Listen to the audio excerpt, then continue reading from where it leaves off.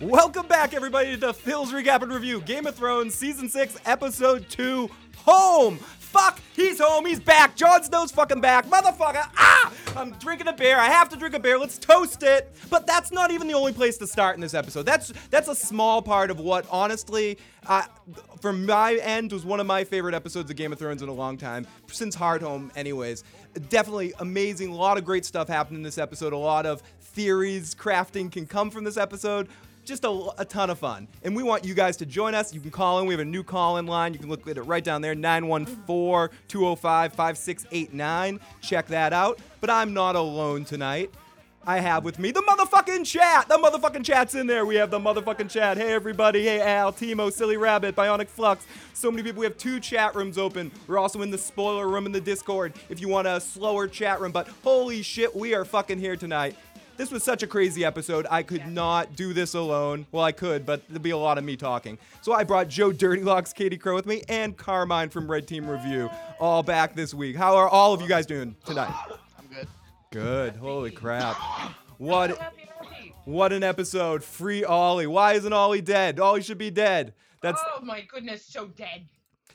He will be. But if you guys want to reach us, there's many ways you can reach us. You can jump in the live chat, throw out your questions and thoughts. I'll try to get to as many of those as I possibly can. You can also call in the number that I gave to you right there, the 914-205-5689, and you'll be putting like a little caller queue thing. No more of that fucking ringing this week. No, none of that. And you can also call the other line that we used to have, the 781-990-8509, to leave voicemails or text. You can also email me at IGotIssuesMan, tweet me at IGotIssuesMan. You can ask Carmine questions if you tweet him out at Red Team Review. And you can reach us lots of fucking different ways. We're going to talk all about this episode. But the thing about this, again, to say about where do we even start here? Do we start with talking about Jon Snow being back? I guess that's where we have to start. Carmine, what did you think of the Jon Snow coming back to life section of the episode? How'd you think? Forget what we were talking about at the beginning of the episode, just from watching it for the first time. How did you feel about that? I was generally surprised. I thought they were gonna wait until at least episode 4 or 5 to bring him back. I mean, I hope this doesn't mean that they're rushing things towards the finish line like I think they are, because I really don't want things to be rushed. It's gonna sound a little weird, but I want them to slow things down. Make sure everybody gets everything out of the way, set everything up, then bring him back and start it off. But I was generally surprised that they actually brought him back this early on. Yeah, me too. I was surprised they actually just went there, got it over with. I like that they did that if it's not moving too much of a frantic pace. I felt like it felt natural to this episode and to the way they're moving. But I agree. I hope that they don't just use this as a way to just spring forward stuff too quickly, because this show does the best, I think, when they really melt into scenes. And I think it was benefit that we didn't really get to see. Oh God, yeah. We didn't get to see Daenerys tonight. I thought that was a benefit for the episode. We kind of spent the right amount of time in the right amount of places. Joe and Katie. Well, in a way, this is kind of this should have been the premiere. This was long enough to have been the premiere. I agree with you. I was about to say that at the beginning too. That when I think about what to say at the beginning, I also wanted to say maybe this is the first episode Game of Thrones is back. This feels like the season's officially back. Last week was a good episode, but I officially feel like the bell's been rung. We're back here. The season starts. Joe and Katie, what did you guys think of Jon Snow returning? I think it was exactly what I expected and hoped for. It had to happen quickly because it was just urgent for them in their situation. Yeah, they didn't want to get a Walking Dead situation going on. Exactly. No, they definitely did not want that to happen. Rotting. That's not fair. And last week's episode felt more like after seeing this week's episode, I agree. This should have been the premiere. Last week's kind of felt like coming attractions to the season. Yeah, it was a setup episode, but I'm okay with that. Yeah. They eased us into it and then bam. Yeah, how about you, Joe? What did you think of this? Think of that reveal, the way they did the Jon Snow thing, and how did it make you feel seeing those eyes open and that cough? Turning cough. I knew it. Episode 2. Ghost. Yeah, no surprise. So let's jump in the chat. Who didn't know he was coming back? We all knew he was coming back. I was hoping, though, when they all walked out of the room, I was all on board for whoever, I forget who said it last week, who was like, man, they're gonna light him on fire and he's gonna walk out of that fire with his long claw burning and shit. Oh. I was waiting for that. I was like, oh, they got the funeral wood ready to go. The shit didn't work. all right, what's his name stormed I out. think it was Throw him on the Emily fucking said- fire already. Was it Emily? I want to jump. I want to jump into the chat really quick. The crow's eye was awesome. Yes, the crow's eye was awesome. The high sparrow rolls deep. Nothing bad about this Tyrion, episode. James says that Dragons. there's a lot to go down at the wall. Ramsay's coming. The battle's going to be at the wall. Lady Squeeze says there's more to say on that. I just messaged Phil in Discord too. They are keeping the Targaryen question open, but not burning him. Talking about Tyrion. Jon has to come back soon, or he loses less of himself.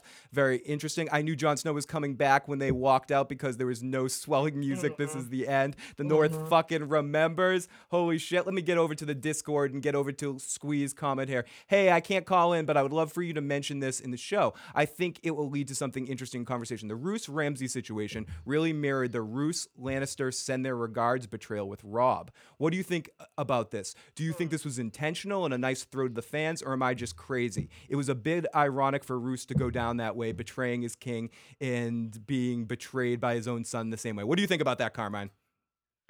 I was thinking the exact same thing, and they kind of gave it away because they I don't know about you, but I pay attention when Ramsay is on screen. I've never seen Ramsay have a fucking dagger like on his back like that before, and they did make it a nice. They kind of spoiled it like a second before it was done by showing us that he had the dagger with him on his back. Like I kind of expected it to happen. Yep. Oh, Lilith's jumping in. Thank you for not spoiling me on the episode and the best episode of Game of Thrones ever, says Timo. Peter O'Toole recast. Holy shit, lots of great stuff happening in the chat. Let's take our first call of the evening. Let's take our first caller from area code 202. Let's see if this works. Welcome to the show, caller. Wait, welcome. Here we go. Now you're on the show. Welcome to the show, caller. Hello? Hey, welcome, buddy. Hey, what's up, man? I was just gonna say with the Roos situation, they didn't give it away in the episode. They gave it away like 6 or 7 episodes of last season or whatever when they Agreed. announced that Roos was gonna have a little brother. That was the most obvious thing to me. Like that was gonna happen ever. Like seriously, like it wasn't given away in this episode, and not only that. They're actually making me start to respect the evilness of Roose and his little bastard Ramsay. Because at least when shit happens, they take action. Tom is just a little bitch that still won't do anything. If I had the choice between Tommen and Joffrey, I'm sorry, I'm choosing Joffrey to rule. Whoa, yeah. Do something at some point. Dude, great call. I would also probably, I don't know. I would take Tommen just because I could convince him what to do. I could manipulate him pretty easily. I am missing Littlefinger again in this episode. Let's take another call. Let's see if I can take this one from area code 321. Welcome to the show, caller. Hey, this is Timo. Hey, Timo, I just welcome. want to say I'm so happy that Jon is back. I'm so happy they didn't drag that shit on. Yes. Like, it scared the shit out of me when he took a breath. It scared the shit out of me. But I'm so glad he's back. And you saw how Ghost knew, right? Like, he woke up before him. So do you? But I have a question. Yes. Did Davos? How did Davos know about resurrections? I don't remember him ever like going through that before. But I just want to say that this episode had my heart pumping the whole way. And if I did hit the activities, I sure could eat a sandwich right now because I'm so hyped. Oh my goodness! Great call, Timo. And Timo must have also been very excited with this being a very positive Ramsay episode, seeing her boy Ramsay doing some slashing. I think Davos was just hoping for a miracle in that sort of sense. Oh yeah. I think he was just kind of hoping for a miracle. Carmine, do you have any input on that? Do you think has Davos? Well, I mean, this guy has seen her do a lot of like weird shit. He even says it himself. He's seen her drink poison and give birth to shadow assassins. I mean, if I was in his position, I'd go, "Hey, you have a trump card up your sleeve to help us out here?" I expected him to ask her something like that, and I'm glad he did. Yeah, you get some resurrections shoved up your ass in there. So let's jump into the chat. Ren would feel better. Hope you're having a great night. If I was Melisandre, I would have trolled dudes by unglamoring myself mid ejaculation. Says Ray. S.E. says I was hoping Ramsay would show Walter that he had fed Roose to the dogs and then fed her to the dogs. Awesome stuff. Oh, what a sick fucking scene. I was sad to see Roose go like that. It was It was if just wishing it was from a Stark blade. I found enjoyment of it anyways. I can imagine that in that moment, that's the knife of the Starks going into it. Okay, so we talked about those two things. Let's get to the third probably big thing from this episode, and I'm curious to hear. I'll go to Joe and Katie first on this one. Tyrion and the dragons. Oh. First off, Katie, I want to talk to you, Katie. Isn't that how? Shouldn't Daenerys be forget the Targaryen stuff with Tyrion Targaryen? We'll talk about that in a minute. But that's how you treat dragons, Daenerys. Yes. Like what? I was teary-eyed. I was choked up. It was beautiful. Oh my goodness. God, that man. Yeah, he just knows how to talk to the dragons. So, and I'm going to bring this. He knows how to talk to everything. He does know how to talk to everything. He has deep empathy. He has empathy. Now, Joe, unlike others in the show. Now, Joe and Katie, both you guys, and I'm going to bring this question over to Carmine as well afterwards. Do you guys think this episode confirmed or was any more evidence that Tyrion is really a Targaryen? It could be seen that way. It's just evidence of Tyrion's character and his wisdom and knowledge. And the intelligence of dragons. Is that where you're going with it? The dragons were intelligent to realize that this guy's a charming guy. Even dragons are charmed by Tyrion. That's where you're going with it? You know Tyrion gets to pick up Thor's hammer, right? Yeah. You know that, right? Yeah. Now, Carmine, I'm curious what you think about this one. What's your take on that at this point? Well, I gotta agree with Katie. I don't think he's a Targaryen per se. I think that's a kind of a stretch. I mean, it's possible. Anything's fucking possible because supposedly Dany's father raped his mom. Yep. And because in the books he has kind of like Targaryen features and he's kind of like fucked up. Yeah, the two eyes and stuff. Yeah. And Tyrion and Tywin fled the capital at around the time of the birth. And Guys, I don't think he is Targaryen. I agree with Katie. I just think he just knows how to talk to people. He just knows how to smooth things over. So plus the dragons are intelligent, so they don't really see this little guy as a threat. No. And I mean, they pick up on his body language, which he was very good with. I accept. And that's huge. I accept what both you guys are. I accept what both you guys are saying, but I'm going to be the one. He's a Targaryen. Confirmed. I'm with you, Phil. Phil, fucking confirmed. I'm in your boat, man. I absolutely what the both of them have said. You guys make perfect sense. To go the extra mile and say, I also believe that the books have set him up to be Targaryen. I want him to be Tywin, and we've talked about this before, Joe. I want him to be Tywin's son. I think it would be a better story being Tywin's son. It would make it all bittersweet, everything like that. I always thought more or went more with the maybe Jaime and Cersei where, I don't know, I kind of went down that kind of rabbit hole. I don't really think that, but I kind of like where that goes a little bit. But I took it from this episode that Tyrion that the dragons could smell it. I'm going with it though. I'm gonna go. I actually like it that he's not, because it lends credence to the prophecies from the fucking witch about a brother killing her, right. and which brother does that have to be? No, either way he's his the half brother, yeah. Right, so she didn't say no half brother or nothing like that, or like I'm just drinking the Kool-Aid, Joe. When it comes down to it, I almost logically agree with Carmine and Katie. Like logically, I do agree with Carmine. I think it's probably just, but I'm going with it. I'm taking the pill. I'm Targaryen, Tyrion Targaryen. I'm drinking the pill. Oh, the phone lines have just. Dude, we all knew Jon was coming back too, right? So, what about that pill? Dragons shouldn't really like Targaryens because Targaryens, like Tyrion said, are the ones that chained them up and basically wiped them out. So let's get to the phone. I'm sorry. Let's get to the phone lines because we got a full phone line, and I want to make sure we get to everyone. So let's get to it, and then we're gonna get into the recap. We're gonna take all these calls right now. So here we go. Area code 214. You are on. What's going on? Hey, is that me? Yeah, that is you. Sorry, I don't have the names anymore, so I can't tell anymore. KLC, right? How's it going, buddy?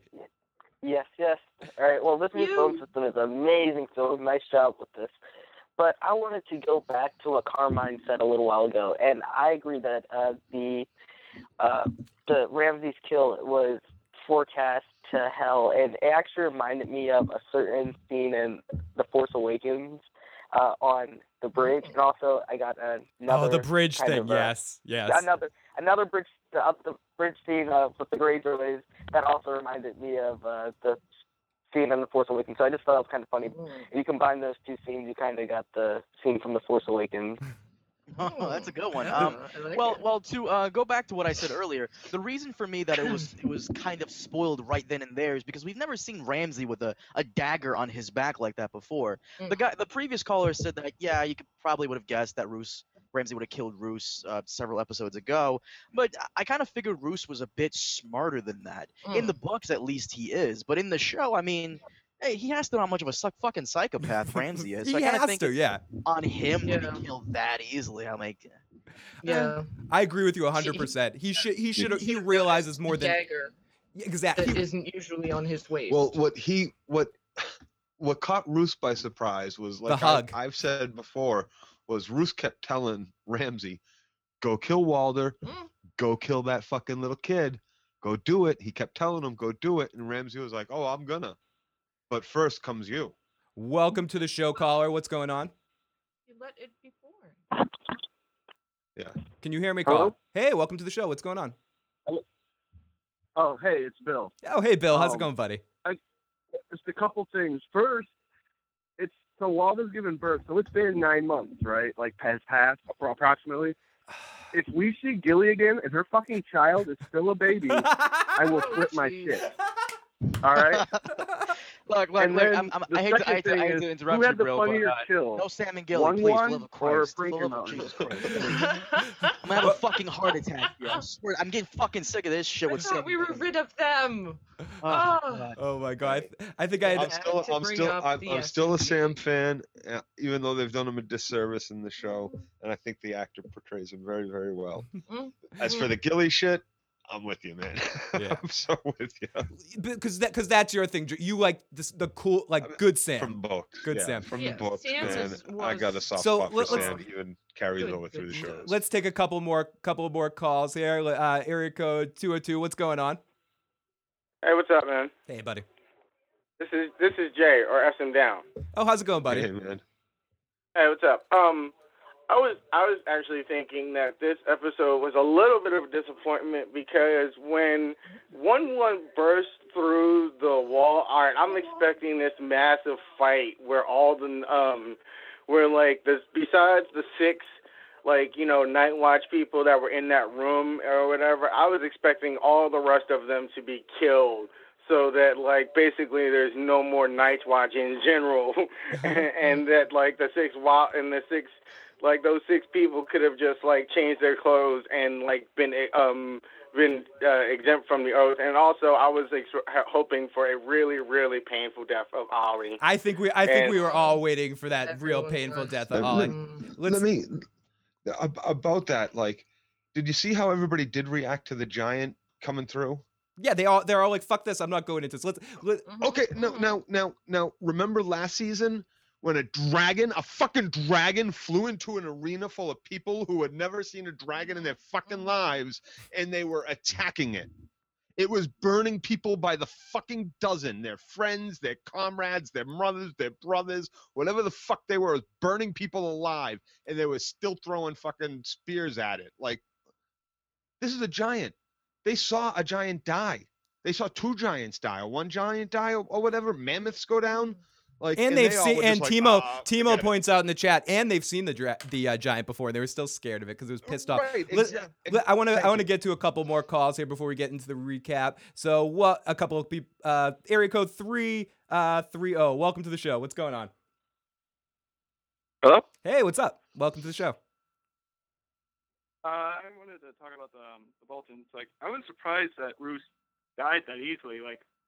I was expecting him to try to arrest Ramsay immediately, but as soon as he heard that his son was born, then Ramsay would have the men.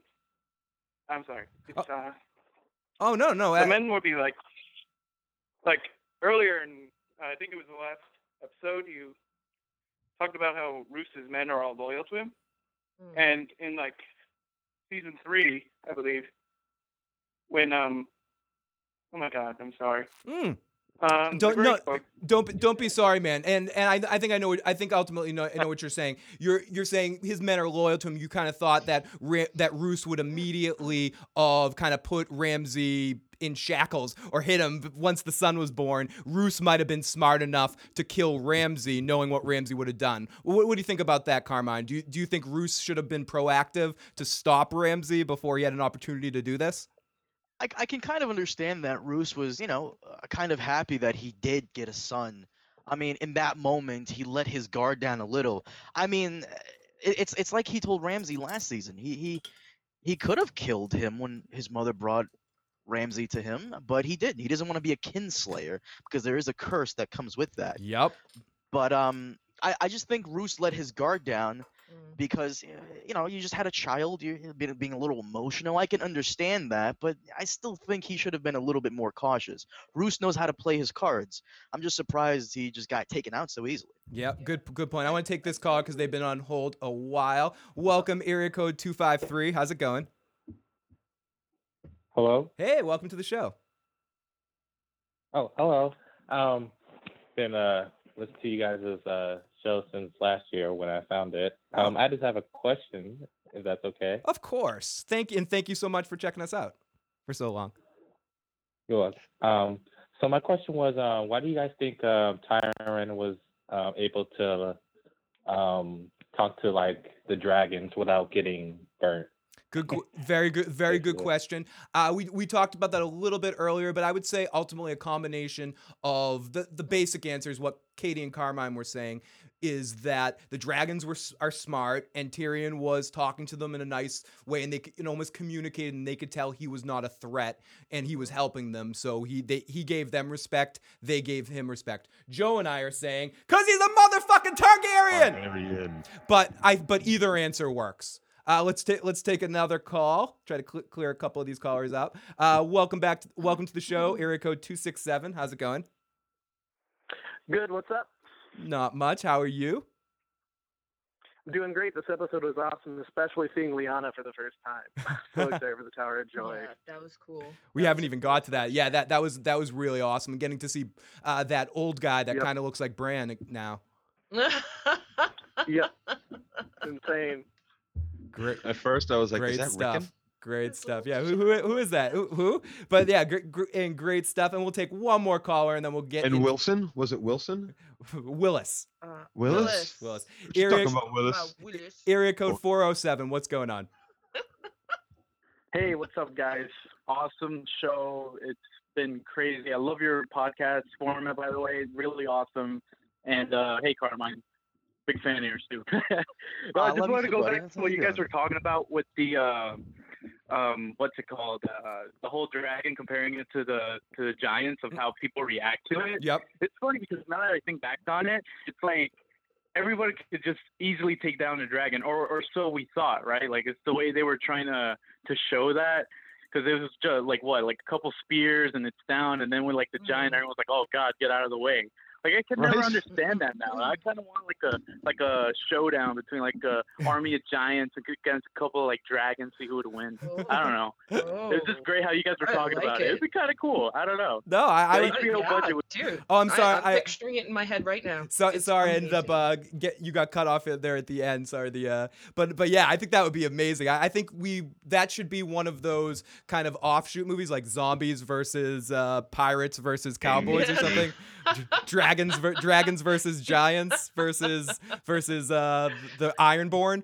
So let's get into our recap here. Anyone that's on hold right now, fortunately, as we said, not going to hear that fucking ring sound. So you guys are going to be able to listen while you're on hold, and I will at scene breaks get back to the call. So if you are on hold, I will get to your call, and if you want to call in, up to 50 people can be on hold. So feel free to call on in and hold on, and we will make sure to get to your call.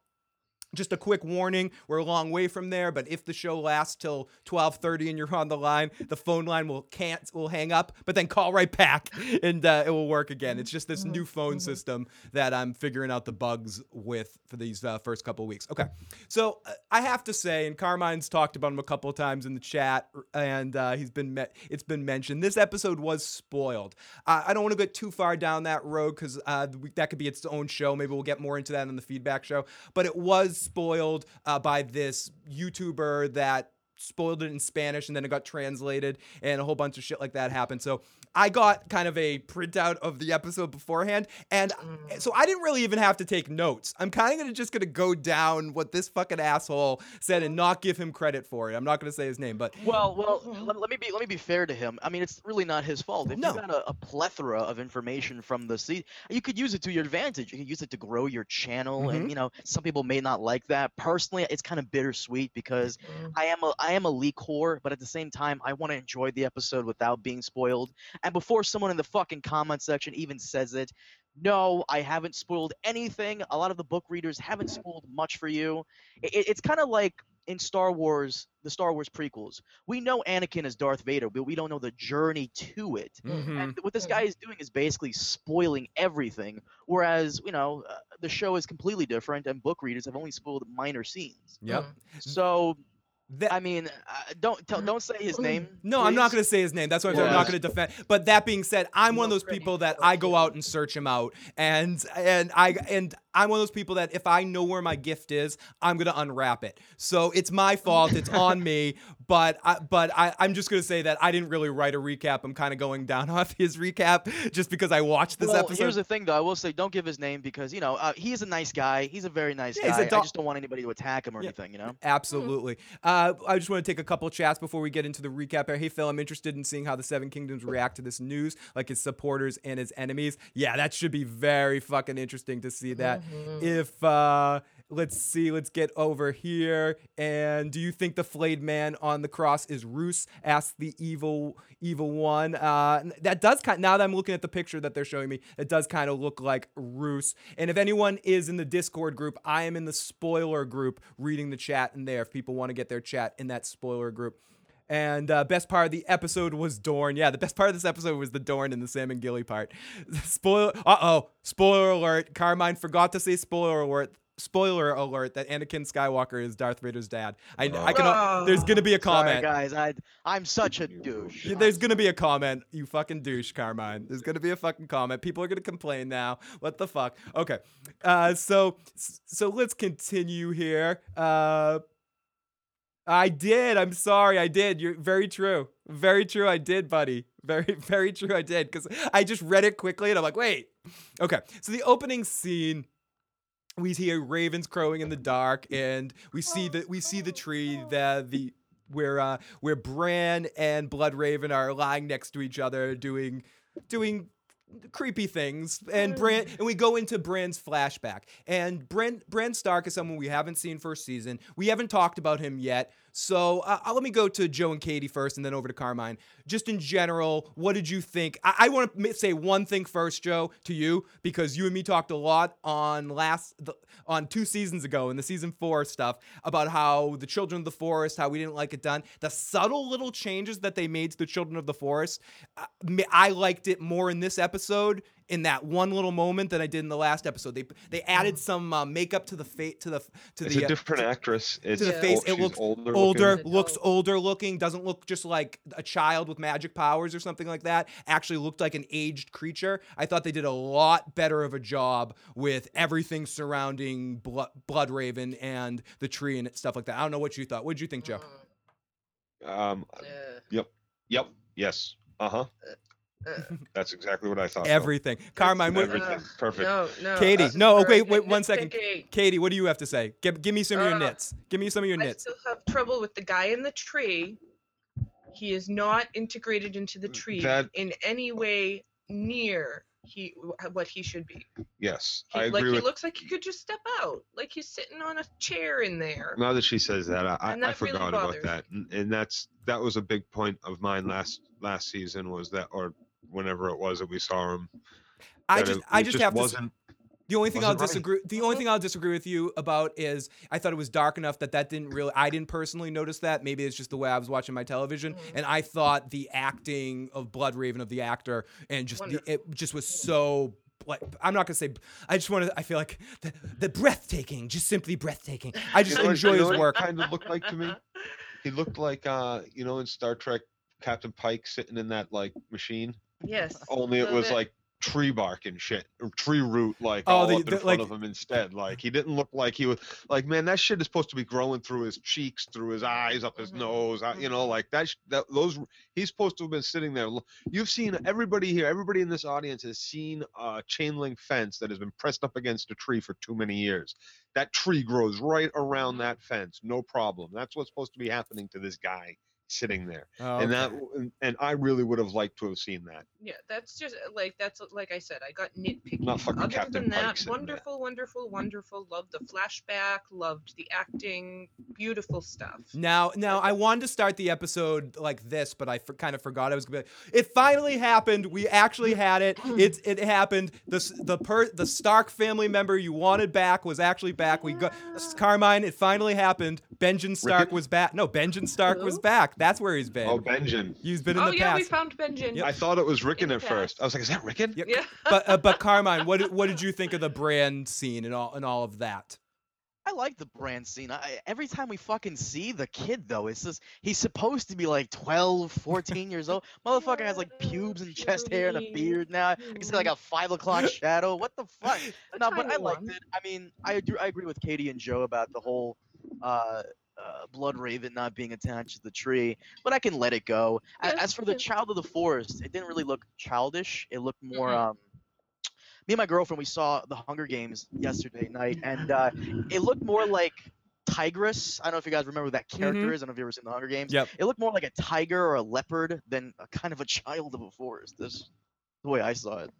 And ultimately, we got the Hodor flashback thing in this situation. We got to see that was Hodor so was back, wonderful. and I like to see Amira was decent in this episode, and I enjoyed her little interaction with there. You feel bad for her being put in this situation and having to just sit there. But that was the scene. I remembered what I wanted to say to you, Carmine. In that scene, the scene when Bran, I didn't notice it as much. Excuse me. In the flashback, it didn't bother me for some reason.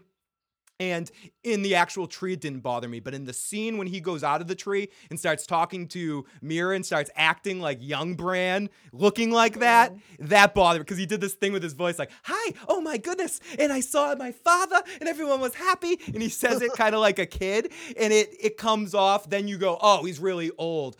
I feel like... And someone else said this, one of the callers, and I forgot to mention it then, was asking us the time frame. We're talking about that thing that I'm not allowed to mention, or Carmine hangs up in the show, this Sam and Gilly stuff, with the baby. The one thing that this show, I'm sorry, his head's going to explode over there. If one thing about this show doesn't do well, and I love it, I don't want to talk about, I love most of what it does, but I feel like you have to call it on its bullshit when it calls it on its bullshit. It doesn't do time frame good. It doesn't do, oh, it's been this long for this to happen, or this long, especially the show. The show is a mess with time frame. And I bet when we see Sam and Gilly, that baby's going to be a fucking baby still. I really do believe it's going to be a fucking baby. And it's just not going to make sense, and they don't care. And I accept that. I accept that's just part of their show. I don't think we're going to see them again. I want to point out too about this scene, the flashback that we see here, like Duke Chronic points out in the flashback, Ned tells Benjen to keep your shield up or it'll ring your head like a bell. Yeah. And you know that's what John said to Ollie too, right? No, that little pitch. Don't start, Joe. Last season. Joe, Nice. I That was thought you'd actually like good that. catch there, Joe. Yeah, good Holy catch, shit. Joe. Oh, that's Duke caught that. Chronic. Duke Yeah. Oh, Chronic. well, I'm giving you credit anyways. Fuck Yeah, you. no, Joe, I caught it in the chat though. Joe. That shit went by minutes Yes, good catch. minutes ago. That chat is nuts. Yes, it's taking is talking Hodor a book thing. Carmine, is talking Hodor a book thing? Oh. I don't remember. I'll be honest. I kind of skipped a lot of the Bran chapters because, but I do like that we finally got his name, Willis. I think in the book it was Walder. That's what the evil gay one said. Yes, it's Walder in the books, and. And we got Dakota, KLC, Evil One, Amy. I remember them saying he was different. Yeah, Walter the Hodor. What you talking about, Willis? What you talking about, Willis? Hodor is what I'm talking about, Willis. Hodor never talked in the books. It was Walter in the books. I caught it. Arya scenes are so fucking boring, says Bio. Len says, for the watch, you ungrateful fucking punk. Please talk about Bobby Strong. Huge shout to Bobby Strong. What do we got? We got to say, I also wanted to say a big shout out to Samantha. Huge shout out to Samantha. What you talking about, Willis? In the books, old Nan says Hodor was always like that. Fucking great stuff. Yeah. Old Nan. Oh. Do you think Hodor will be at the Tower of Joy? No, I don't think Hodor will be at the Tower of Joy. Hodor never spoke in the books, and his name was Walter. Hodor at the Tower of Joy. Hodor is the Tower of Joy. What are you guys kidding? Oh, nice. Ollie, die Hodor. 1,000 deaths. It's the Greyjoy sigil. We do not sow. All. So I'm just trying to get some of the chat, and I know this is reads like me just saying random things, but you guys are awesome enough to leave comments in the chat, so I want to make sure I get to as many as I can. And welcome to everyone also in the Discord group. Welcome, sir. Welcome, Sir Ulrich von Liechtenstein. Jesus Christ. The Knight's Tale, making me. I'll shed a tear for Heath Ledger right now, who would have been a very good Loras Tyrell. If, you know who was in that. Robert Baratheon. Yep, Robert Baratheon was in. That might have been one of the first things I saw Robert Baratheon in. Okay, so in Bran's flashback, he sees two boys training under Roderick. We see Ned and Benjen. Ned beats his ass. Bran says, "Oh, they were all so happy once riding in there." And then Lyanna rides in. Our first view of Lyanna and Benjen. Benjen's kind of upset because Ned's leaving for the Eyrie and he has no one to train with, or she kind of makes fun of him. You have no one to train with. You can train with Hodor. He's very large for his age. We meet Hodor, and Bran is tickled pink that Hodor can speak. I didn't know that Hodor could speak. So awesome that Hodor could speak. We also see old Nan taking Hodor away, which is really uncomfortable. And then when Bran comes back, he asks Hodor, "What happened, Hodor?" Oh, damn. Yeah, and That's I'm rough. stealing this from somebody else. I read somewhere on the internet say this, but it's really true.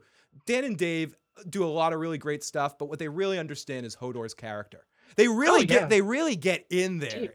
Deep. So deep. So deep. Okay, so we see old Nan, which I was really excited to see old Nan. Then we see Three-Eyed Raven, who says, "Bran, don't stay in the vision too long because you can drown or you can choke or whatever." But Bran says, "I want to stay. I'm happy. Let me stay." Bran, we have to drag this shit out all season. We need to do visions every week. If we give it to them all now, you'll be done and you won't have anything else to do this season. So get the fuck out of it. Pretty much, yeah, exactly. Pretty much. Okay, so let's pause right here and take a couple calls here because I got some people that have been on hold for a while now. So let's take this. Area code. I think this is our buddy. Get ready. Welcome, SM. How's it going, buddy? Hey, what's up? I had an answer to both the Red and Joe's thing. Well, about the dragons, the harpies facing the dragons versus the Night's Watch facing the dragons. Mm-hmm. The harpies were willing to do that because they're true believers in whatever their cause is. They're willing to die for their fucking cause. None of the Night's Watch people want to follow what's his name enough to die for him. So that's the difference there. It's not like one was scared, like the harpies were scared and the other people weren't. They don't even care to the point where they're willing to be like, they're like, "Oh yeah, you got a giant on your side? Yeah, I don't really believe in this guy anyway. Yeah. So go kill him." I'm sorry. Just call back in, buddy. I'm sorry I cut you off halfway. But I think he's somewhat onto something right there in the sense of some of those Night's Watch guys were like, "Yeah, we don't really even like Thorne. We fuck this shit. No, I'm not fucking with this shit." So they've been through a lot too. They're probably kind of like, "Nah, we have to fight a giant again." Nah, I'm tired. So and for sure that there's definitely more than a bunch of them that only have their weapons drawn because Thorne's told them to, and they're scared of Thorne. Yep. So they see this as an out to find, because there was a bunch of people in that hall that were like, "Fuck you, Thorne. You fucking did the wrong shit." So welcome. But there's enough people that back him too. So welcome to the show, caller. How's it going? With his human toy. Can you hear me, caller? Caller? Okay, call back, area code 817, please. Definitely call back. I'll take your call right away. Area code 574. You are on. What's going on? 574. Hi. I just wanted to talk a little bit about how awesome Jaime was tonight. Oh, yes. We're going to get to Jaime. I wanted him to... The only thing hi, Carmine. It's Lauren. Oh, hey, Lauren. What's up? Got so Carmine, why don't you talk a little bit about that Jaime scene and what did you think about the Jaime action tonight? I liked Jaime as well tonight. I thought Jaime was kind of talking at his ass there. I mean, we all know he can't really play with his left hand, but I really loved it. God damn, Jaime's fucking great this time. And I really want to see more of him. I was kind of expecting the Tyrell soldiers to be with him by now because they do come with him. We saw that in the trailer. But I really liked it. I love that actor. I think he's a great actor. And I really hope towards the end of the series he doesn't die because I do like Jaime. What I really liked about it, especially Carmine, was I really enjoyed that he's smart enough to know not to make a move in that moment. Yes, he can't use his left hand, but what you were saying about the Tyrell soldiers, I think he's thinking that right now. He's putting all the pieces together, and he's taking over the mantle for Tywin in that sense. And he's thinking, I think he's probably part of him is thinking, what would Tywin do in this situation? And Tywin wouldn't strike right now. I can't fight anymore the way I used to. I got to use my other strengths. And people that listen to the show often know I'm kind of a Jaime fanboy, so I really I am too. I really like seeing Jaime start to learn, because I think Jaime in his past moves, even as far as last season, would have made a stupid mistake in that situation. And I think he's biding his time. I kind of forgot that he was Lord Commander. Like you guys remember when he was made Lord Commander of the Kingsguard? Yep. Yeah, I forgot that. I did kind of forget that as well, too. So let's take a couple more calls before we get back into the fuck Jaime, says the chat. Get off Jaime's dick, says C. Tremendous. Yeah, no, he's learning to play his long game. I'm sorry. I thought he was kind of bullshit, too. And if those people didn't step up, he would have stabbed the guy right then, I think. He was Good night, Dragon. Talking some smack. I think if he has learned... so I'll give him the benefit of the doubt and say he has learned, he is learning, and he's going to step back and bide his time and come back with more soldiers. But one thing is for sure, no matter what period, at this point, you have to go tear that fucking sept down. Period. There is there's no other measure. Like, no, you can't let them get stronger or Timo says, yes, Phil, speak up for Jaime. Take that, Joe. Take that, Joe, says Timo in the chat. So let's take a couple more calls before we get back into our recap here. I love getting to take all of you guys' call, get you guys in the discussion. Welcome, area code 725. 725? Hello? Hey, welcome to the show. What's going on? Okay, so it's like first time me calling. Love you guys. But like, did you guys see the preview to episode 3? I honestly shut it off before seeing the previews for episode 3, but tell me about it. What happens? Oh. Okay, so like there's this one part where somebody like goes up to Ramsay and they're like, "Oh, we found something. I have a gift for you." And like my theory is it's probably Rickon. Shoot, what's his Rickon. You think it's Theon? Interesting. I was gonna say. But like when he shows it, like it doesn't show like who it is, but like when they show it, like Ramsay smiles, like like. He's like glad to see like Rick again. Great call, and thank you so much for calling in. And thank you so much for watching the show. I know that now that you say that, I've heard that said before. They say Ramsay gets a gift. My initial thought is that it's Rickon Stark. Carmine, what do you think about that? Definitely Rickon. In the trailer, didn't we hear Ramsay go, "You like to play games, little man"? Yes. Didn't we hear him say shit like that? Yes, in the second, I think it was the second trailer. Mm-hmm. Yes, Sir Alec von Lichtenstein says, yeah, anyone but Rickon. I'm counting on, Critch says, I'm counting on Jaime to wreck the bully sparrows. I hope the gift is Littlefinger or Theon. Very interesting. Team Jaime going on in the chat right now. Let's take one more call for now, and then we'll go back to our recap. Area code 817, which I ended up losing earlier. Welcome back to the show. Hey, welcome. Hello. Hey, can you... I just wanted to say that the fact that they didn't kill Ollie just drives me insane, and Dorne is just But I think that the dragons, they seem to be like only controlled by Dany, and I'm just wondering if they're only controlled by Dany and only like half the time. Seriously, how was Tyrion able to control them? I mean, he can't just be an animal whisperer, right? Well, he's not controlling them. They're making their own choices.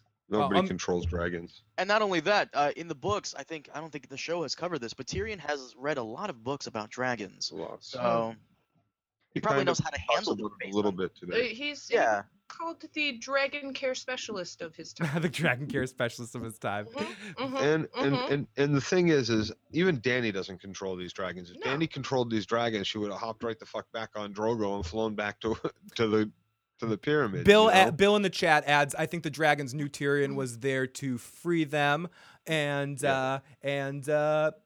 so I think ultimately they just didn't view him as a threat, and they viewed him more as a friend. And you know what I think, that he's actually a snack. Well, he approached appropriately. Yes, I totally agree. He's a Targaryen.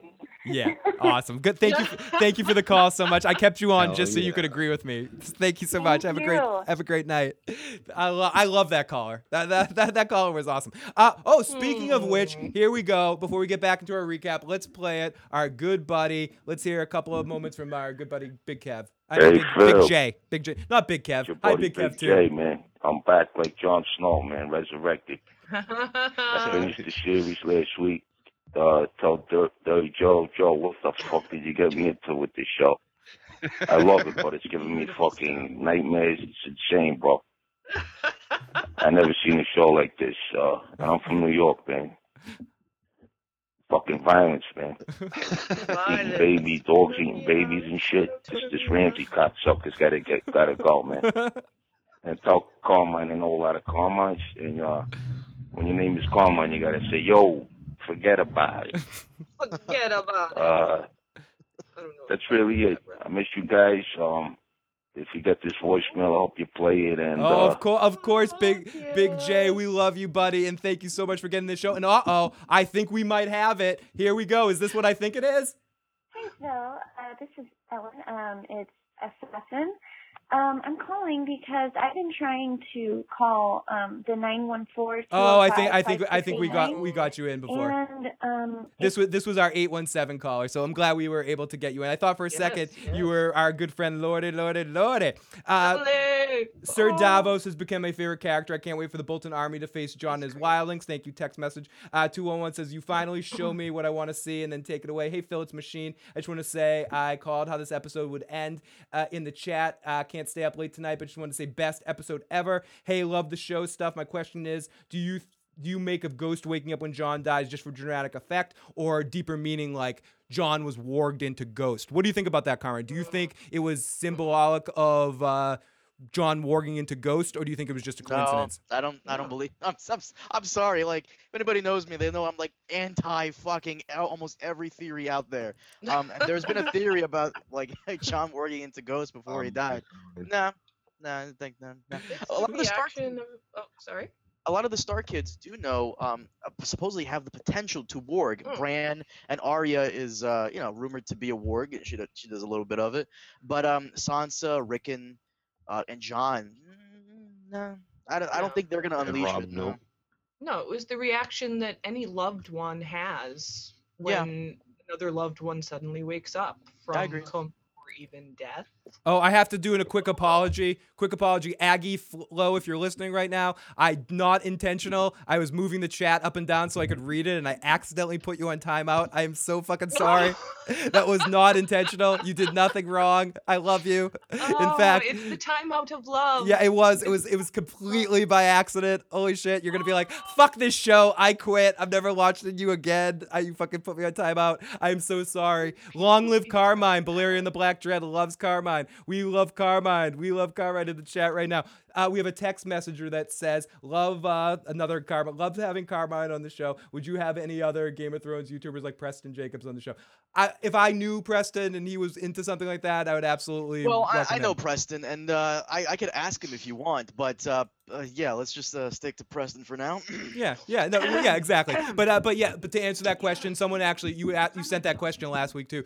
If he was into it, I would absolutely love to do that. Me and Stu buy the food. If that's what you're into. But absolutely. If he was into doing that, we'd love to do that. Okay, so Bran and Hodor, Child of the Forest, yada yada yada. Okay, so our next scene is we get basically the scene from the trailer. It's about to be a fight with the Night's Watch. They all draw out. Ollie's a little bitch outside.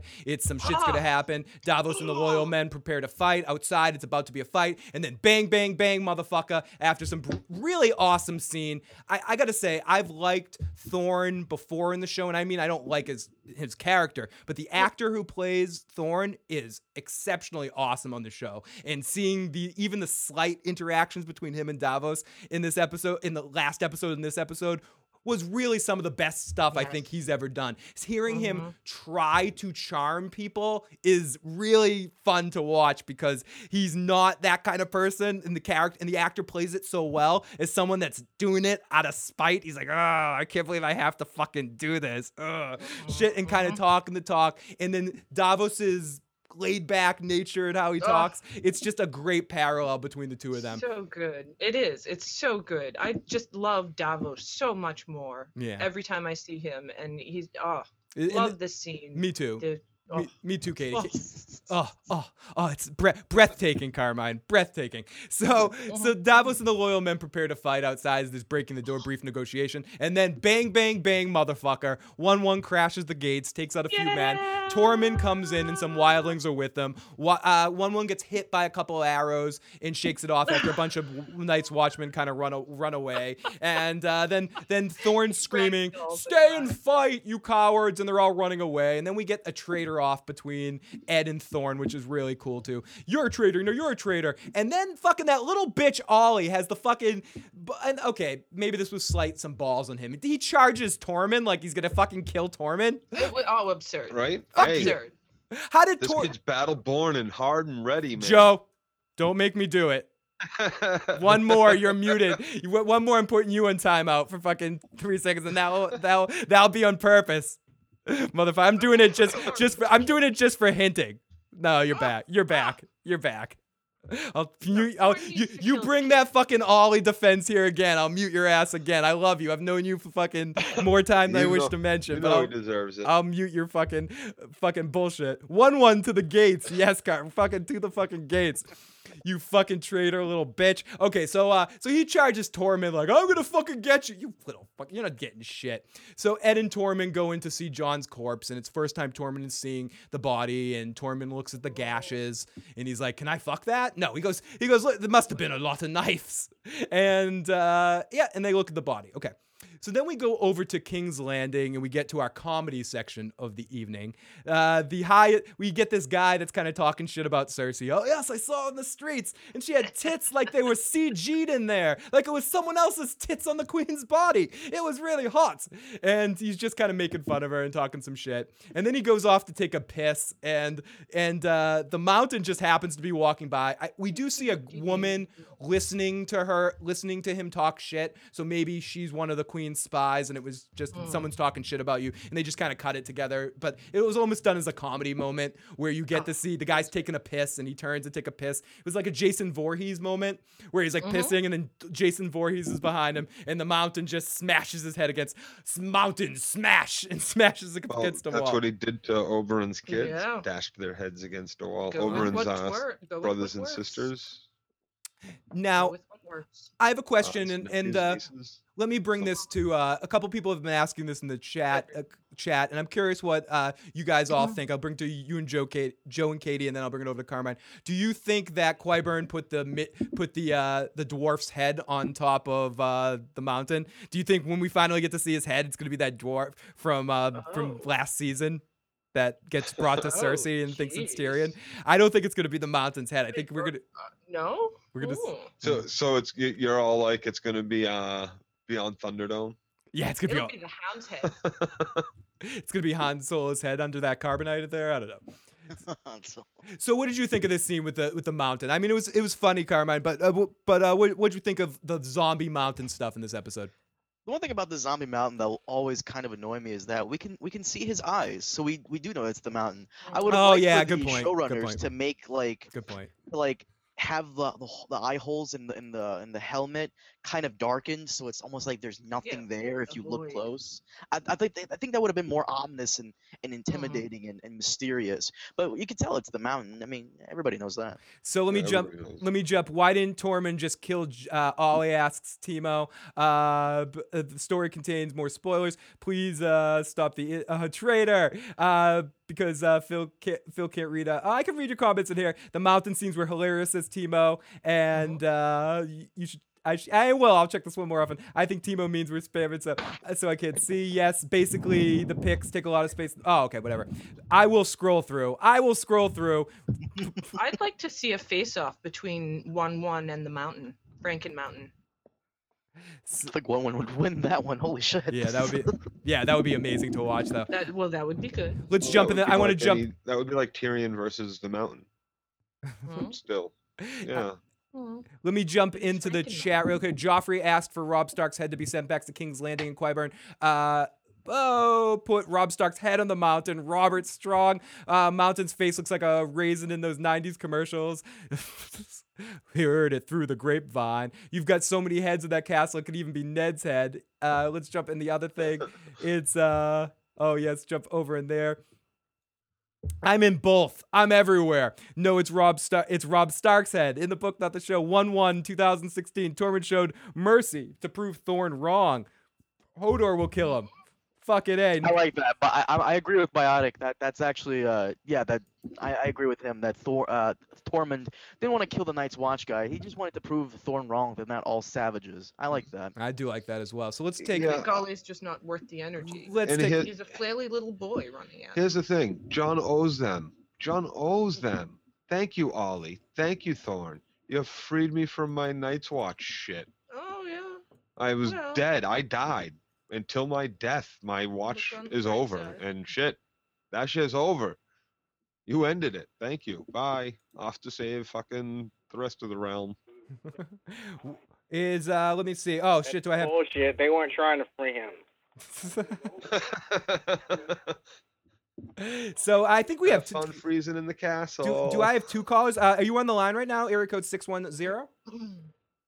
Yeah, I am. Thanks for taking my call. My name's Brooks Bradshaw, because you obviously can't see this time around. I love the episode. Matter of fact, it was probably my favorite episode since Watchers on the Wall back in season 4. Mm-hmm.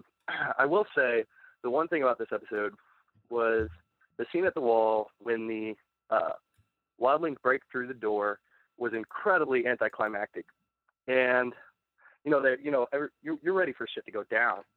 Like, you're ready for a giant fucking battle. And then all of a sudden everybody just stops. And I think I'm about to get a whole lot of hate for this. But Ollie has the biggest set of balls out of all of the traitors. And I think there's something to be said. And I think there's something to be said about him being the only one that was willing to fight and face somebody who is obviously going to rape and murder him.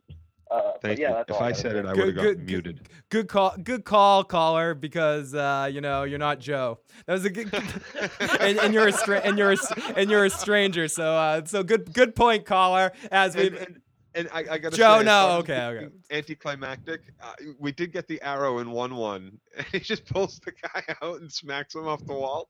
That was fantastic. That went right along with the mountain. KLC says, well, they killed the Lord Commander, so all rules have gone to hell, pretty much. John kills Ollie by throwing him off the wall, says Josh. I like that. Tormund can't kill the Watch unless he wants to fight them again as whites and they rise from the dead. I pick Ollie to be skinned alive by the Bolton Challenge. Ollie is stupid. Phil, hang up on him. I disagree, caller. I like that they didn't battle. They need more men later on for the big wall. Kill the boy! Yes, Ramsay mentioned the Manderleys. Oh, I forgot to... We're not to that yet, but Ramsay does, in fact, mention the Manderleys. And we're going to talk about that when we get there. So let's get through this King's Landing stuff, and then we'll go back to the chat and the calls. King's Landing is in the Red Keep. The mountain looks insanely scary in this scene, following her around, step for step, following Cersei around.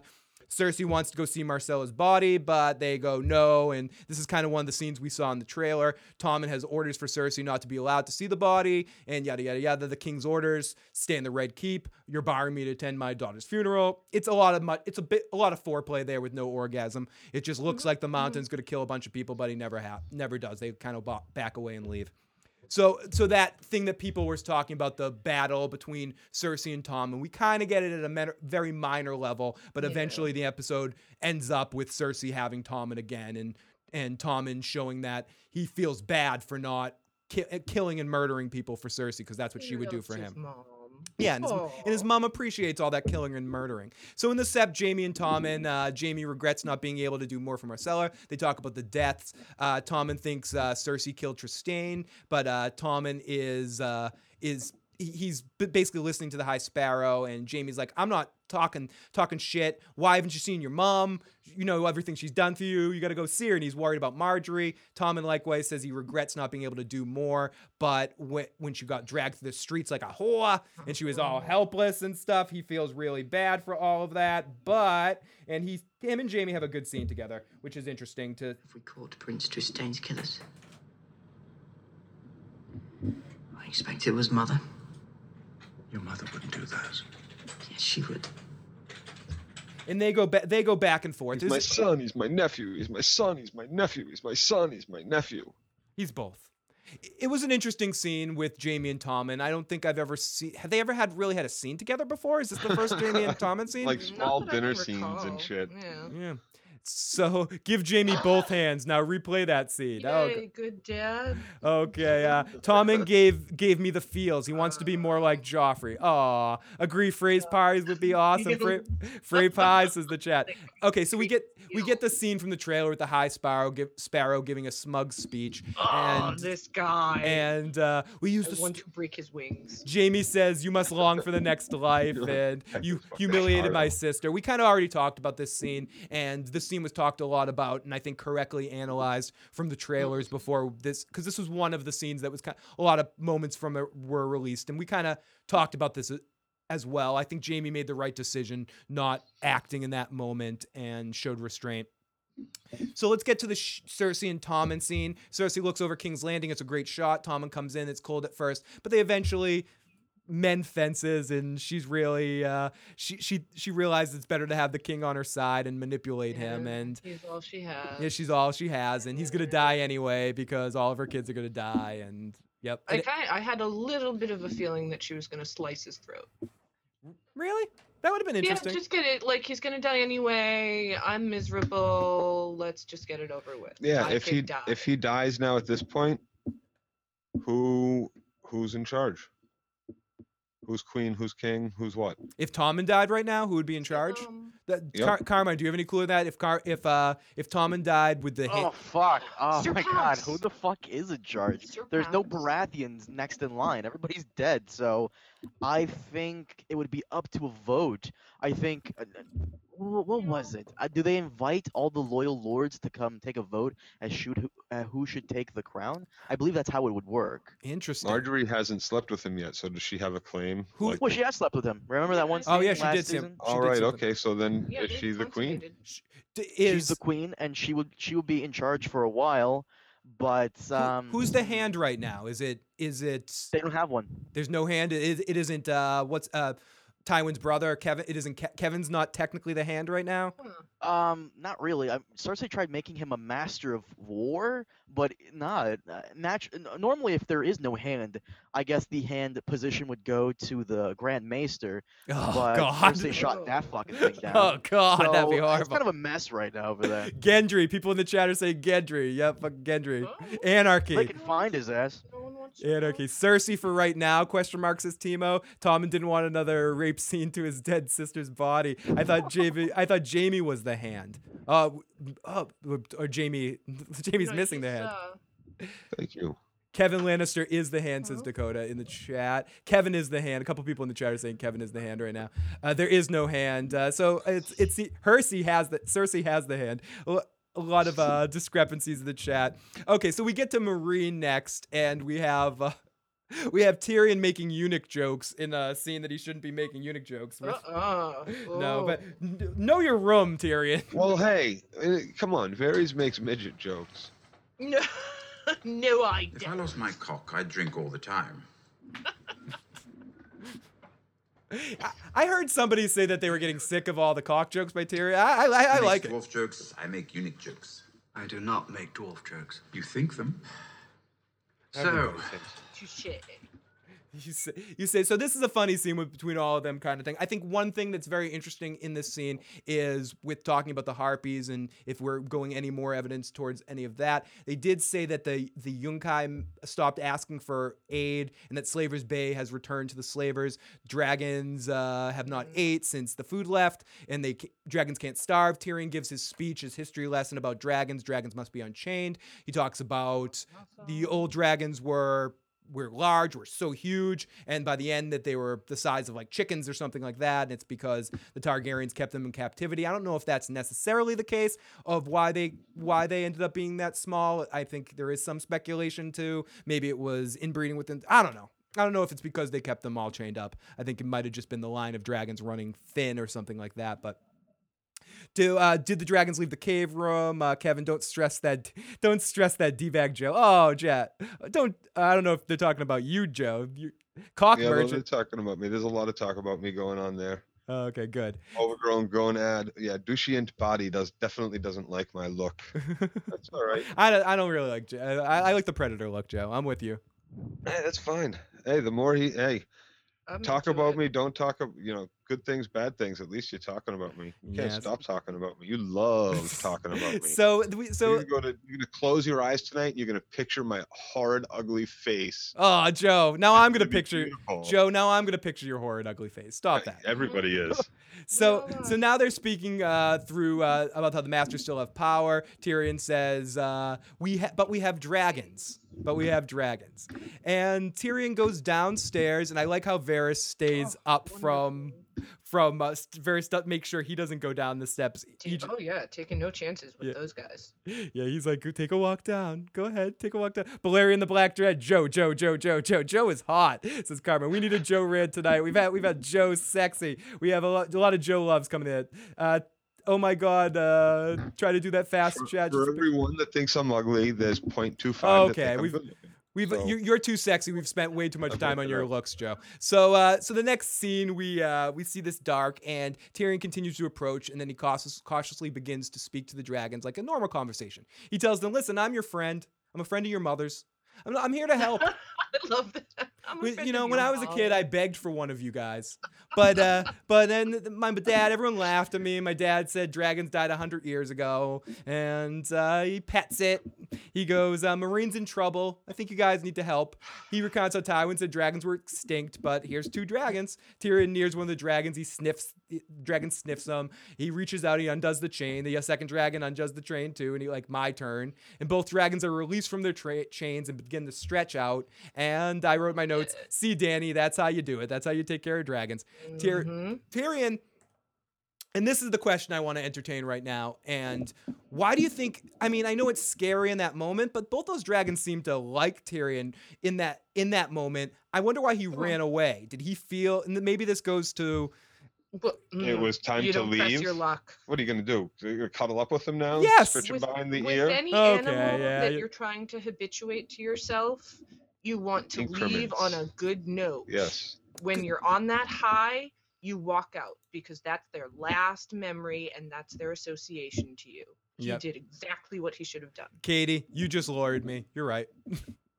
You're right. Okay, let's get through this scene quickly. The waif continues to hit Arya, and Arya is getting her ass kicked, but she sort of fights back. At one point, Arya goes crazy and gets her ass totally kicked, and then she starts screaming, flailing her thing about Inja Hinagar, stops it in his hand, and says this whole thing. He gets into a whole big thing with her. Like, where is it? Let me see. I think I have it here. It's easier to play than say. Ithaca says her name. A man will feed her tonight. A girl has no name. Ithaca says her name. A man will give her eyes back. A girl has no name. So do you think... Arya. Carmine, what did you think of the Arya stuff in this episode? I liked it, but there's still not a lot going on.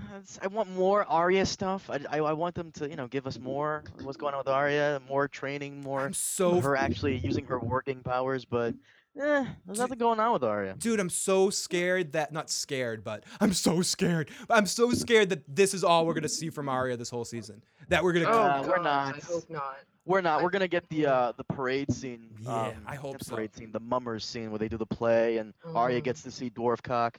That was actually in the books. I'm not even lying. I hope we I'm get just, to see. oh, No, I'm Katie, just what? glad they didn't drag this out. I'm really glad that they got this over with quick because I think they do have so much more to do with her. They couldn't drag this out because it is kind of boring. Very boring. Needle will stab the waif, says Gavin. MTN killed the guy on purpose, plan the hit. Plan the hit. It seems like they're speeding up Arya's storyline. I thought fighting in the streets would drag on a little bit. I'm hoping Davos will give the kiss of life to Jon, Snow White style. Bill says we're going to see the Mercy preview chapter. We're supposed to believe that she duped the Faceless Men into thinking she has no ego. Nymeria will be the only survivor. The dragon's going to bang. Will we have more dragons? That's an awesome question. I was just about to read your comment, Carmine. Who plays Ramsay will be Hitler in an upcoming movie. Hitler goes to art school. Carmine, what do you think? What do you think Jon will lose? That's a question for you, Carmine. What do you think Jon will lose from this reincarnation? For those of you who don't remember, when Beric was saying how every time he's brought back, a piece of himself is not there. I think he's gonna lose. I don't want to say some of his humanity, or he's not probably not gonna lose his mind either, but maybe some of his compassion. I think. Interesting. What are the sex of Dany's dragons? I'm not sure, but I think they're all male, but I do know dragons in the Song of Ice and Fire series can switch their gender, I believe. I might be making that up. Someone can correct me in the chat. Yeah, you're right. In nature. I'm right. Okay, I thought I've heard that before. Reptiles. So they can reproduce if they need to. So that can happen. That's an insult to Hitler. I love that. And to go back into the whole Tyrion thing, the dragons. The reason I think one of the reasons they went away is because they're depressed. They stopped eating when Dany left, and they can sense she's not there, and you can tell they're depressed. And it's really, I like that they're actually giving these dragons, more to do than just sit there and roar. Yes, absolutely. What do you guys make of Theon leaving Sansa? Do you think he will rule the Iron Islands with his sister and take the Iron Fleet to Westeros with Dany's army? Carmine. No, he'll get captured by Ramsay again. I fucking guarantee you. He's going to be one of the guys that dies. He's going to be one of the guys you see on the battlefield towards the end on the cross. Because we did see in the lead picture that there was someone burning on the cross. Someone has been burned. A lot of people believe it's Stannis. I totally think it's Theon. He's going to be gone the entire season.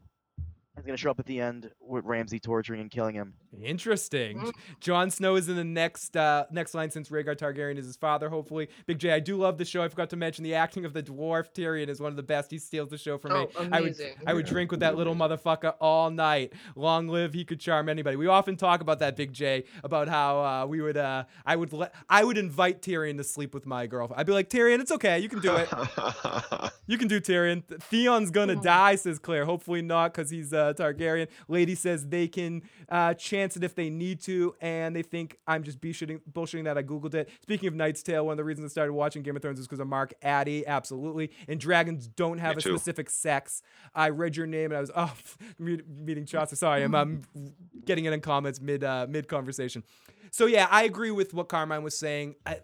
I like the Arya stuff, but there's not enough for me to really sink my teeth into it. I think, especially with so much awesome stuff going on, I'm glad we checked in there, but it was more like, okay, we need to have Arya in this episode. Let's have a scene with Arya. They almost could have skipped her as well as like they did with Dany, but I like that they're moving the plot along, so hopefully she can get into some more stuff. I don't want them to rush it, but I want to see them let her do more, and I want to get to Wolfpack. Hopefully, so. Oh, Wolfie. So let's get into Winterfell, which we kind of talked about at the beginning, but I'll zip through this and then I will jump in back to the phone lines too here for a second. So Winterfell, Ramsay and Roose, possibly some guards. Harold Karstark is in the room too. They talk about Brienne killing their men, or that Sansa couldn't have done it herself. She had to have help. Ramsay basically tells Roose they need to go to Castle Black because that's where Sansa would go. Sansa, excuse me. Ramsay says that they have to storm Castle Black and take back Sansa and kill Jon Snow. Roose tells his son that you're a fucking moron. If you kill the Lord Commander of the Night's Watch, which is huge, the North will never ally with you. What you have to do is form alliances. Now, Karstark speaks up and he says that's what they'll have to do. They'll never align with the Starks because Robb's beheading of his father. Get over it, asshole. Harold says we can get the Manderleys, the Umbers to align with the Karstarks and the Boltons. Maybe I'm going to keep my mouth shut here. With the support, no one could stop. Karstark's salty about his father. And Roose says, stop being a mad dog. Ramsay. So, my question before we get into what happens here, and I'm going to bring it to Carmine first and then over to Joe and Katie. Do you think Ramsay's plan is stupid? Like, we know Jon's dead and everything like that. Do you think Roose is right in this situation, Carmine? Is he right about what? Like attacking the Night's Watch? Yeah, that's a stupid plan. Yeah, I mean, the Night's Watch is kind of a long-lasting tradition in the North. I mean, at least one Northern House, one noble of the Northern House serves in the Night's Watch. And yeah, I think he's right. Actually, no, I think he's right and I think he's wrong. Some of the Northern Houses would find it foul play, but a lot of them just really don't give a shit anymore. Agreed. I mean, as you saw with the Karstark guys, I mean, as soon as Roose went down, he goes, "Watch how you speak to your lord." I'm like, they're all kind of douchebags. Some of them are douchebags, but some of them would care. Yeah, no, I'm with you. Joe, Katie, got anything to add to that, or basically I agree with you. As long as I don't lose my head and my lands and my family and your crazy ass fucking psychotic fucking Ramsay doesn't come fucking burn my fucking castle down, then do whatever the fuck you want. Stay the fuck away from me. Yep. As Ren would said, he did take on Stannis with 30 men. Rest in peace, Ruth. 20 good men, actually. Yeah, 20. Yeah, you're giving him you're giving him 10 extra men. It was just 20 good men. And as far as that's concerned, it would behoove any one of these lords to allow this kid to live. They all know he's psychotic. They all know he's fucking crazy. They all know he's got designs on being the fucking king of the North or Lord of the North and all that shit. Fuck that. You can't have that. Nope. He's got to go. He's got to die. And every fucking lord there should know that and should actively try to kill Ramsay Bolton. Balerion the Black Dread is showing you lots of love in the chat. Joe, love it. So let's just finish off the scene. Maester comes into the room where we'll go, and then we'll go to the calls. Maester comes into the room where Ramsay and Roose are, and he says Wald has given birth to a baby boy. Ramsay just immediately goes, fuck. And Roose is happy. Ramsay says congratulations, and he gets in his face. I can't wait to meet my brother. You'll always be my first. Or just the fact that he hugged is Ramsay really a hugger? Has he ever hugged you before? I would never. I don't care how well I knew Ramsay. I would never hug Ramsay, especially in this situation. Length away, at least. And I like this scene, and I'm not ragging on this from like I didn't believe it, but ultimately I would think that Roose, and I agree, Carmine might have said this earlier in the show, Roose was caught up in the emotion. He had a son. He was feeling, didn't think about it at the moment. But ultimately, he was asking for this, hugging Ramsay. You don't get that. You don't get that close to Ramsay. And again, someone mentioned, KLC mentioned the Star Wars thing. I don't want to get too into Star Wars. But same thing. You don't trust the person in that situation. No hugs. No hugs. I think he just underestimated Ramsay. Like, he just doesn't have the balls to kill me. He would never do that. I think you're right, maybe, Katie, that he's thinking that ultimately this he deifies me too much to kill me. He looks up. I'm the one that made him who he is in every possible way. He'd never actually do that to me. He wouldn't be legitimized if it wasn't for me. It wouldn't be this if it wasn't for me. So you're probably right. He's blinded to Ramsay. Or you see this a lot in movies and television shows and things. I thought you're conning, you're this, you're that. I thought you did it to everyone else, but not to me. So he probably never thought that he would actually come to him. But Ramsay sticks a blade in him and fucking kills him right there. Ramsay sticks a blade into Roose's gut or chest. They embrace. No one in the room moves a muscle. The only people that are in there are the Maester and the Karstark guy. And they both just kind of go, okay. And then that's happening. Ramsay says, send a raven to the northern houses and tell them that Roose has been poisoned by his enemies. And the Maester goes, and he goes, no, repeat it back to me, motherfucker. Repeat it back. And he repeats it back, and Karstark goes, you're talking to the Lord. Use some fucking respect. Get the baby. No, she's resting. Get the fucking baby. So the next scene this is fucking horrible. This is fucking horrible shit right here. And I was wondering, like, why did he let her have the baby anyways? And it was just so he could kill it and experience the baby death. Oh God, this is fucking. But you gotta feel bad for him. He's been going through a lot lately, guys. He Oh. just lost his one true love. You gotta let him express himself. Joe, I know you're speaking facetiously, but let's get to the real point here and the thing that's most important from this scene, that these dogs have been fed really good lately. That they fed them Miranda last week and a couple weeks ago, and now they're getting the baby and Roos, and these dogs have never eaten any better. So Ramsay ends up in a really sadistic, evil scene. Ramsay locks Walda in the kennel and sicks the dogs on her, and it's a really horrifying scene. Game of Thrones went there, and that's one thing. That's one thing you can say about. You can say a lot of things. Game of Thrones is one of the only shows that has the balls to pull off a scene like this and make it work. And I think the scene worked. I don't know about you guys. Carmine, what did you think of Ramsay tossing the baby for dog food in that moment? I gotta go with Bill. I hope Bill doesn't mind me putting this in my video, but yeah, the whole dogs eating Walda and her baby is pretty much a combo meal. I fucking love it. I thought it was great. It goes with Ramsay's sadisticness. Like I wouldn't expect anything less from like the Joker of Westeros. Big Mac and a slider, says Critch. Yeah. Yeah, super beef and some nuggets on the side. Oh my gosh. I was unhappy with Roos dying, says Amy. Sir Oliver Lichterstein says Roos is way more interesting character than Ramsay. Didn't think he would die being so dumb, and I really wanted him to die from a Stark. Ramsay and Roos were going to kill each other. The survivor would fight Jon. Ramsay probably dies in battle. I agree with the same thing. I think Jon's going to get some revenge on Ramsay this season as well. But I think generally I like Ramsay Snow. I think he's an interesting character, but I always liked Roos a little bit better too. I like the character of Roose Bolton. I think he's extremely interesting. I don't get into the whole book for a show. I was extremely creeped out by him in the books, and I like how Rob sends him away because he's so creeped out by him. I like his vibe in that situation. I think the actor brought something very different to Roos, and I think worked as well on the show. It just didn't get explored as much as I would have liked them to show it, because unlike with someone like Stannis, where I feel like I didn't quite like the show representation compared to the books, I have to say Roos was different, but I still liked Roos a lot on the show. Yes. I just feel like he wasn't explored enough. Ramsay got a lot of the time in Bolton family stuff, and that's okay, but it's worth toasting a drink to the actor did an excellent job in the show and created a unique character in Roos that wasn't necessarily on the page. So I got to give that guy credit.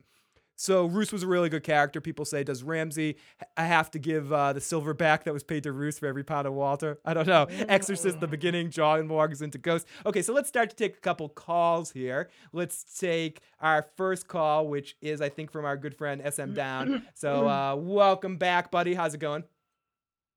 Hey, what's up? I just wanted to say to Red Team Review, the reason why Bran is so much older than he is in the books is every person is. I mean, you need I know that. Everybody was to every single character there is. Otherwise, it wouldn't be legal to shoot because all these characters. What was that, Carmine? Sorry, I muted you. You're still on the line, buddy. I'll bring you back on. What did you want to say, Carmine? I know that. I know everybody's is much older in the show, because you can't have a 14-year-old Emilia Clarke as Daenerys being raped by Khal Drogo. Yeah, I know that, but he still grew up a little too fast, and you can always tell. Like in the show, Bran was supposed to be like 10 to 11 years old. In the books, he's like 8. Now, caller, what's going on? You can respond to that, caller. Well, that happens when when the actor has to take a year off, and like people just don't stop aging. Yeah. And besides which, when he was back in the as like out of the dream sequence, I actually believe he was still as young as he was when we left off with him. Yeah. Like I liked his acting to make his voice childlike. I didn't mind it like Phil did. And also the scene that I thought was the most useless. You guys were talking about some scene that you thought was useless. I thought the most useless scene was Cersei and Tommen, because I just do not care about either of those two. I did not. Great call, buddy, and great to hear from you. I'm with you there, Sesson. So let's take a couple more calls. Clear the phone lines before we go back to our recap here. And again, I'd like to say huge thanks to everyone that's checking us out. Another all-time high for us tonight, and people checking us out live. And another huge thank you to Carmine from Red Team Review for joining us again this week. This is such a big episode. We could not have Carmine on again. Appreciate everyone that's come over to this channel. Devin that shared the channel, and Carmine, who have been really awesome in promoting us and putting us out there and bringing a lot of new people. So we cannot say enough thanks. And I know I'm just Carmine's like, yeah, I don't stop fucking kissing my ass on the air, but huge thanks to Carmine for all the all right, man. You know I love you. All the shit. I love you too, buddy. You're fucking awesome shit. Thank you for all the help, buddy. Okay, enough of that shit. Carmine, you fucking suck, you piece of shit asshole. Fuck you. Fuck you, you fucking cocksucking prick. Fuck you. Okay, I just had to get that. Now I feel better. So let's take a few more calls here. Errol is right with the world. Yeah, Errol's right with the world. I call Carmine an asshole. It's everything feels good. Someone's happy out there. I love you, bro. Love you, bro. Fuck you. Welcome to the show, caller. What's going on? Can you hear me? Call area code 214. I'm with you. I'm gonna put. Oh, you there? I'm sorry. I didn't know that was me. So I wanted to say, now that we've got John back, I think they have to kill Melisandre, because from now on, if they don't kill Melisandre, we're just gonna feel like that Melisandre should revive X character, since we know that she does have that power now. I feel like they have to get rid of her, or else that kind of removes some of the stakes. And I also feel like they have to kill off Ramsay this season, because he's killed baby and yeah, and that's we don't allow that baby really, stuff. Yeah, no lower you can go. That's cross. I'm with you on that one, Kelsey. And I think they need to Lazarus pit the Melisandre being able to bring. They can't just have her be the Band-Aid every time John gets cut here and bring him back every single time. So I definitely see where you're going with that. Excellent point as always, good buddy. Let's take another call. Area code 321. You're on the air. Welcome.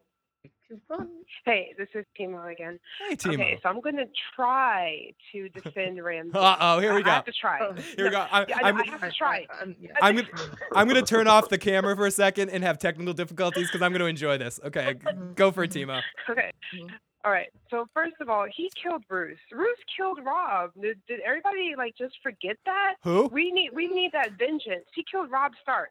Robb Stark? No, Timo. Robb Stark killed himself because he couldn't keep his dick in his pants. Oh well, let's all be honest for a minute here. If Roose and Ramsay's place has switched and Ramsay was betraying Robb, we all know Ramsay would have cut Robb's head off, fucked his head, and done something completely worse.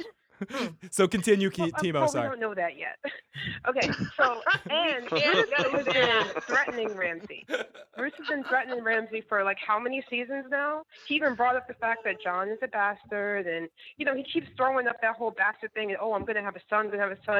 He's doing that. So Ramsay, it's like a survival of the fittest kind of thing. Ramsay's like, well, shit, I have to kill him, because if I don't, then I'm going back with the dogs, So he killed Walder Frey, now, or whatever her name is, Fat Walder, whatever. Now, I don't know about you guys, but I was kind of happy to finally see a Frey dead. Yeah, fair enough. Finally. Fair enough. I know Frey that makes and a evil, Bolton. but I was kind of happy. Finally, a Frey is dead. Very good point, Timo. I think ultimately, out of all the points that you made, that's the best one. That we can celebrate right now that a Frey and a half was dead. It isn't just one Frey. Yes. If we want to include the baby's half Frey too. So a Frey, Bolton Frey baby that could have been Bolton. Oh, it is a Bolton. You're right, but has the blood of both. Has the blood of both. Yeah. The old Bolton and two so Freys. 1.5 Freys and 1.5 Boltons. Bill, get over here and I'll pass it, buddy. Get over here, buddy. But Timo. All right, so that's all I got. That's all I got right now. I'm still working on a better explanation for the baby part. No, but I like where your head is. I love it, Timo. Have a great night, Timo. Great call, Timo, as always. I love to hear from you, Timo. Great stuff. Ramsay dies in battle this season. I'm with says someone in the. Oh, sorry, scrolling down for some reason I wasn't scrolling down. 2.5. Yeah, 2.5 Freys, the new sitcom by Chuck Lorre. Ladies and gentlemen, this fall on the CW, 2.5 Phrase, starring Charlie Sheen and Emilio Estevez. No, Emilio. Okay, let's take a few more calls before we get back to the recap. The calls are too great tonight. I love this new system. This really works so much better. Let's take this call right here. Welcome to the show, caller. What's going on? This is you, area code 2. Yes, welcome. Oh, hey.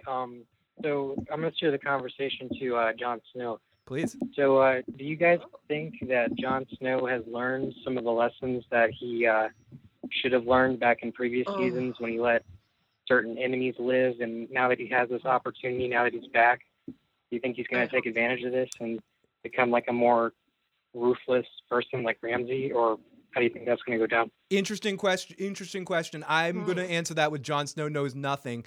But what do you think? What do you think, Katie? What do you think? Do you think Jon Snow?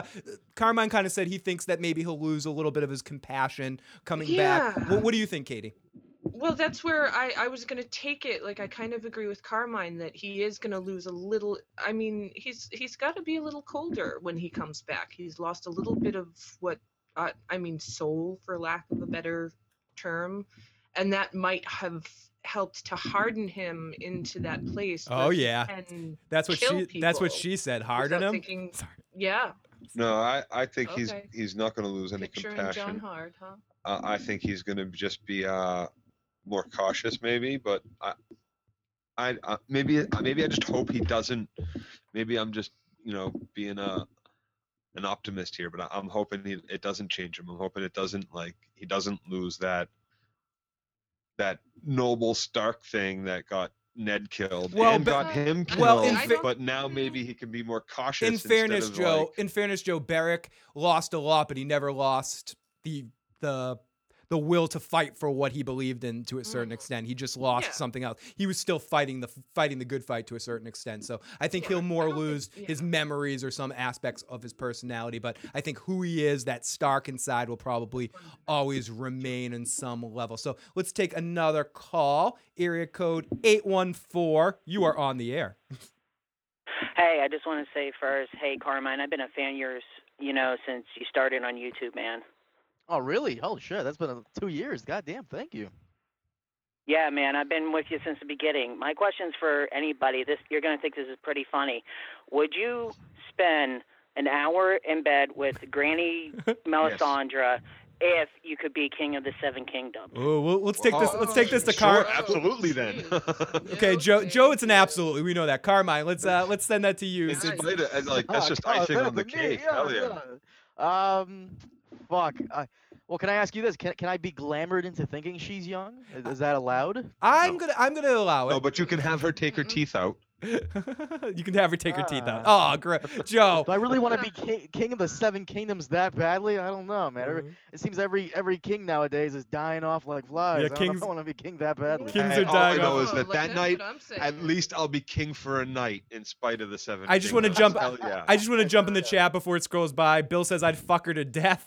Hell yeah, Joe. The guy who killed that crow has a bronze statue in my dad. Bring some lube, says Drew Kotick. Or old Nan. Yes, someone's got to bring it up. The murder kill with old Nan and old Melisandre and stuff like that. Dude, I want the three-way. We already did that last week with Lady Olenna, and Lady Olenna always wins. Okay, this is a new caller, I believe. Area code 631. Welcome, caller. You're on the air. How's it going?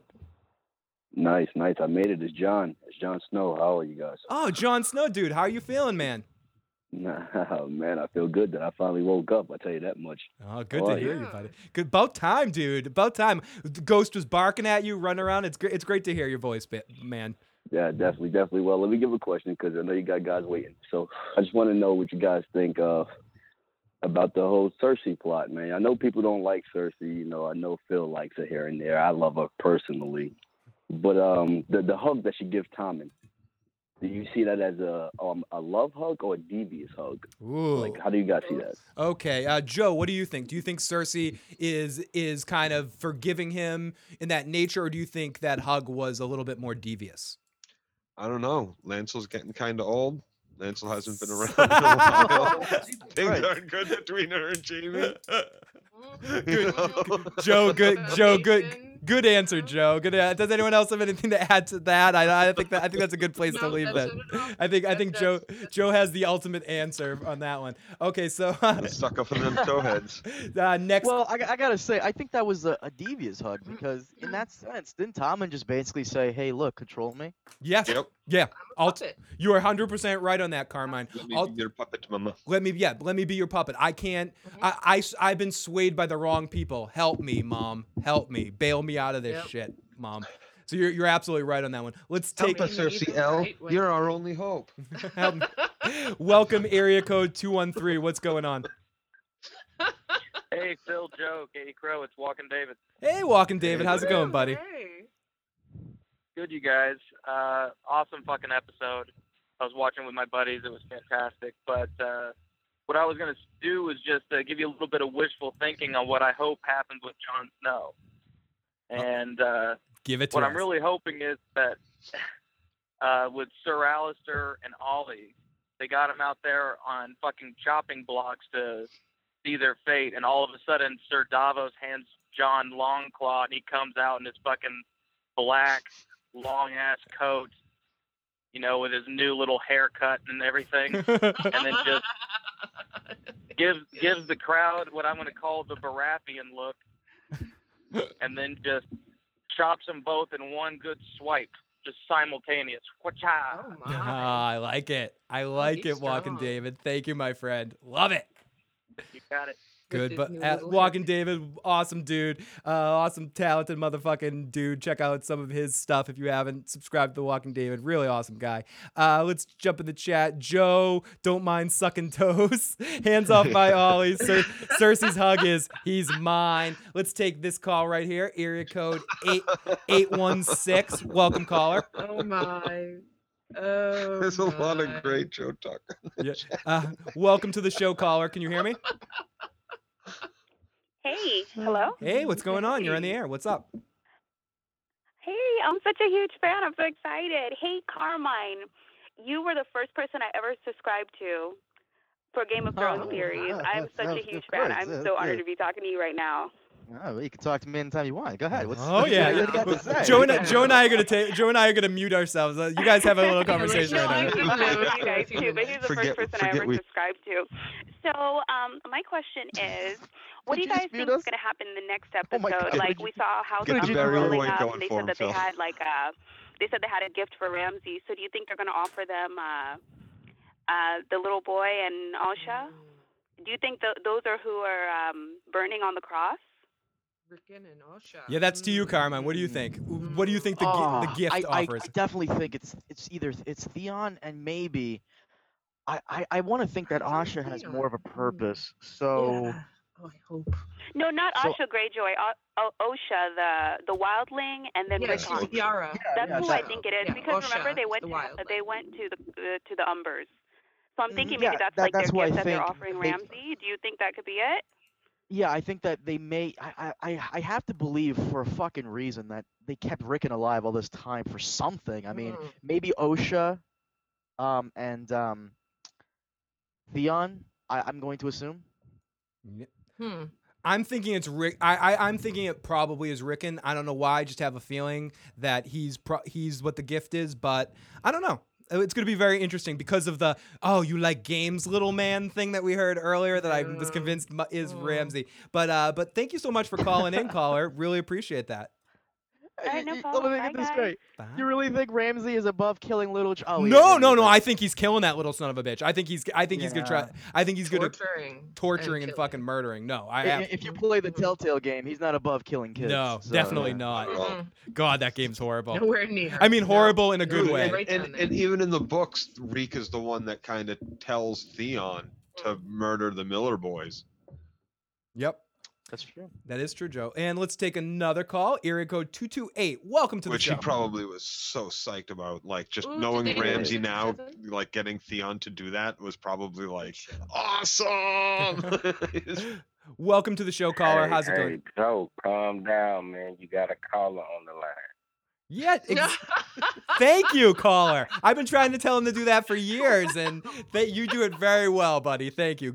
It's your show right now. Yes, indeed, man. Thank y'all for having me on, man. And yes, one time in a long time, I would have been new to Carmine. He is one of the best, man. And shout out to Phil for bringing this all together, Joe and Katie.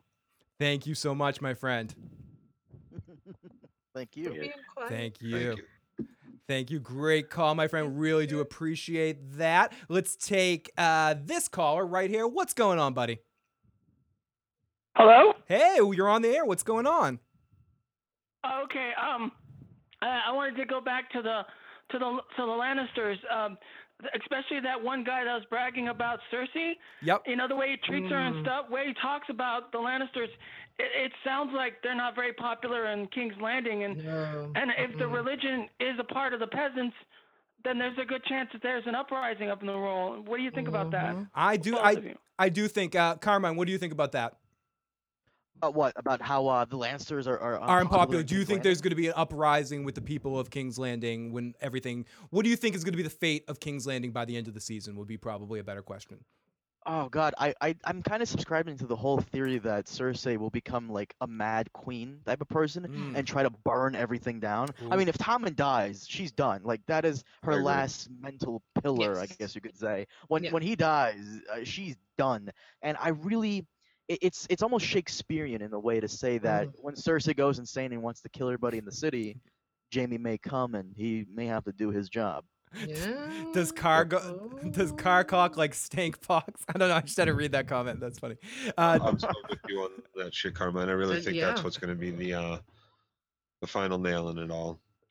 And huge thank you, Joey Gomes. Thank you for being a new sub, and thank you to anyone that's jumped in. If you're enjoying this video and you're liking all of our bullshit tonight, please subscribe for all season for lots of Game of Thrones talk. We do this, and we also do a feedback show every week, so please check it out and subscribe for all of our live Game of Thrones streams. We can't wait. It's going to be a really fun season. If this episode is any indication of what the rest of the season is going to be, now, as Carmine said this earlier in the episode, and it's very true. The season start. We're here now. This is it. This is where we're in it now, Katie. We're in it. In the thick of it all. Yeah. So let's take this call. We're gonna clear the phone decks and get back to the recap here. Welcome, area code 205. How's it going?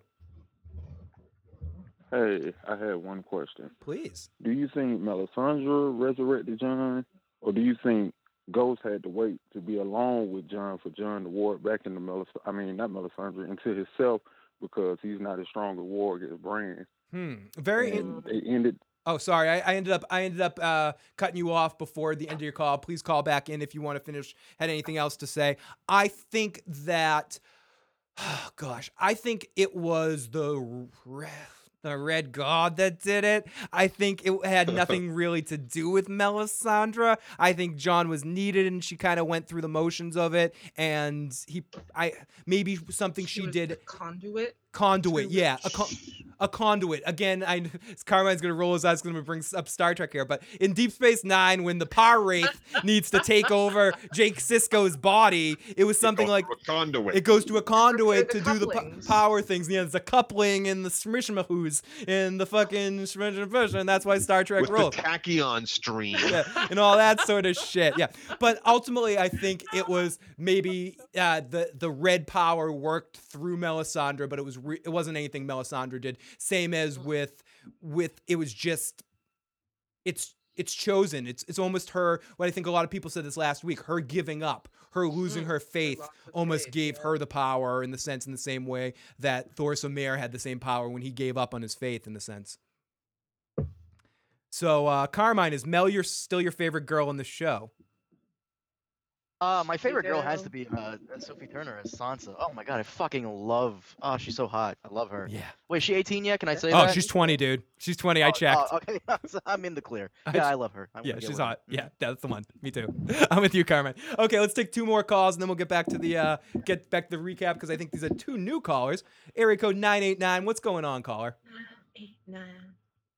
Oh, hey, it's Bill again. Hey, Bill. Hey, I mentioned this in the chat a little bit, but here's my theory and hope, and then if I were the writer, how I would do it at this point. Because you know how in the books, I won't spoil anything, but there's the Northern Conspiracy, there's the Manderleys, there's that scene with the phrase that we want to see.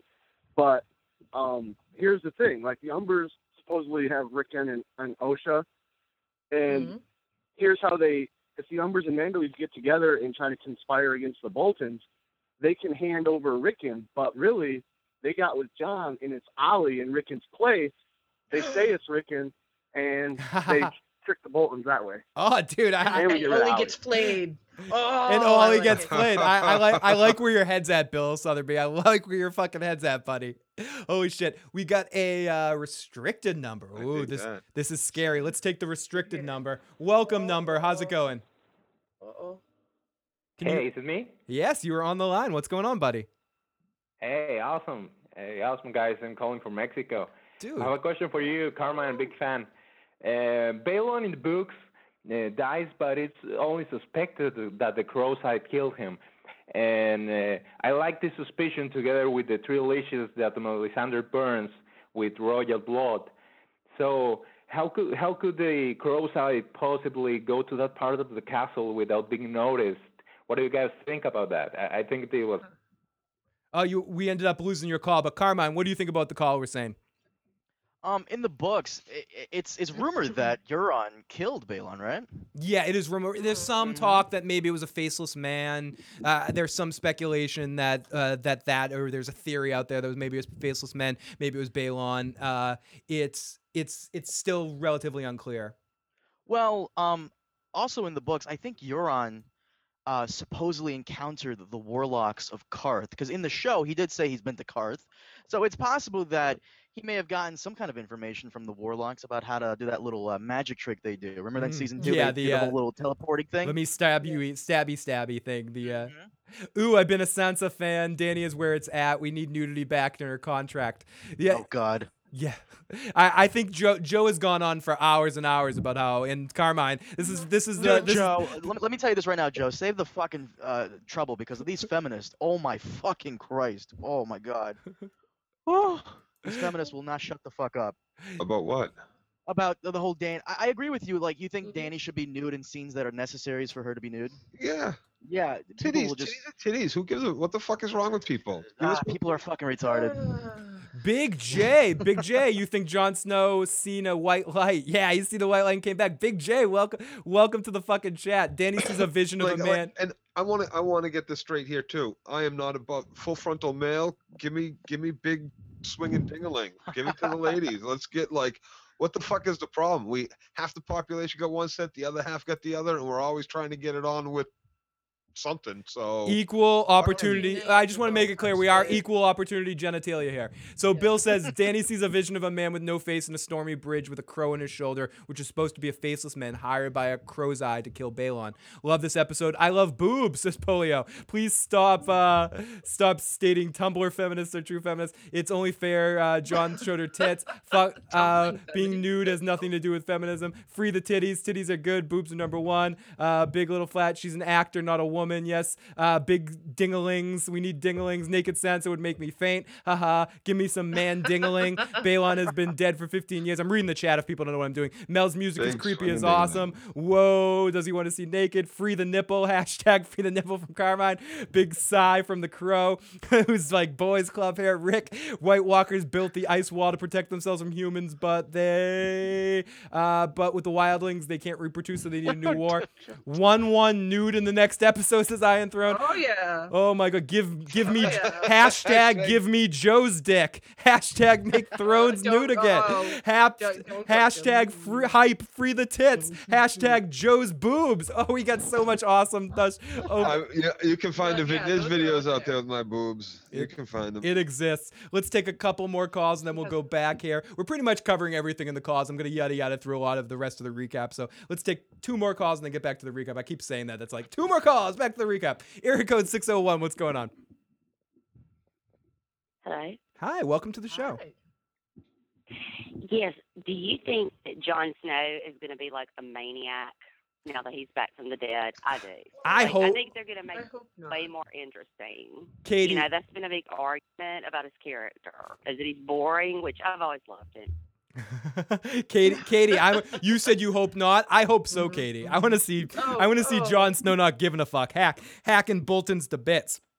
I can dig that. Well, yeah, I just don't want him to go all Bolton-minded. Right, I know, I hear you. Let's take one more call and then back to the recap. Fine. Area code 407, what's going on? Hey, what's up, guys? It's Danny. Hey, Danny, what's going on, buddy? Just wanted to ask you guys. If we count with episode 10 of last season, it's been every episode they've been killing off like a main cast member. Do you guys think they're going to continue that now with everything kind of coming to a close? Every episode. I think I think this season's gonna be. I think this whole season's gonna be that Metallica album, Kill 'Em All. Yeah, I think we're killing them all. Okay, so our next scene that we get into, just to get back into our recap here, Sansa, Brienne, Theon, and Podrick. Sansa asks about Arya. Brienne explains that the last time she saw her, she was with the Hound. They talk about Arya wasn't dressed like a lady. Yeah, she's not gonna be dressed like a lady. What happens at Winterfell? Sansa doesn't answer.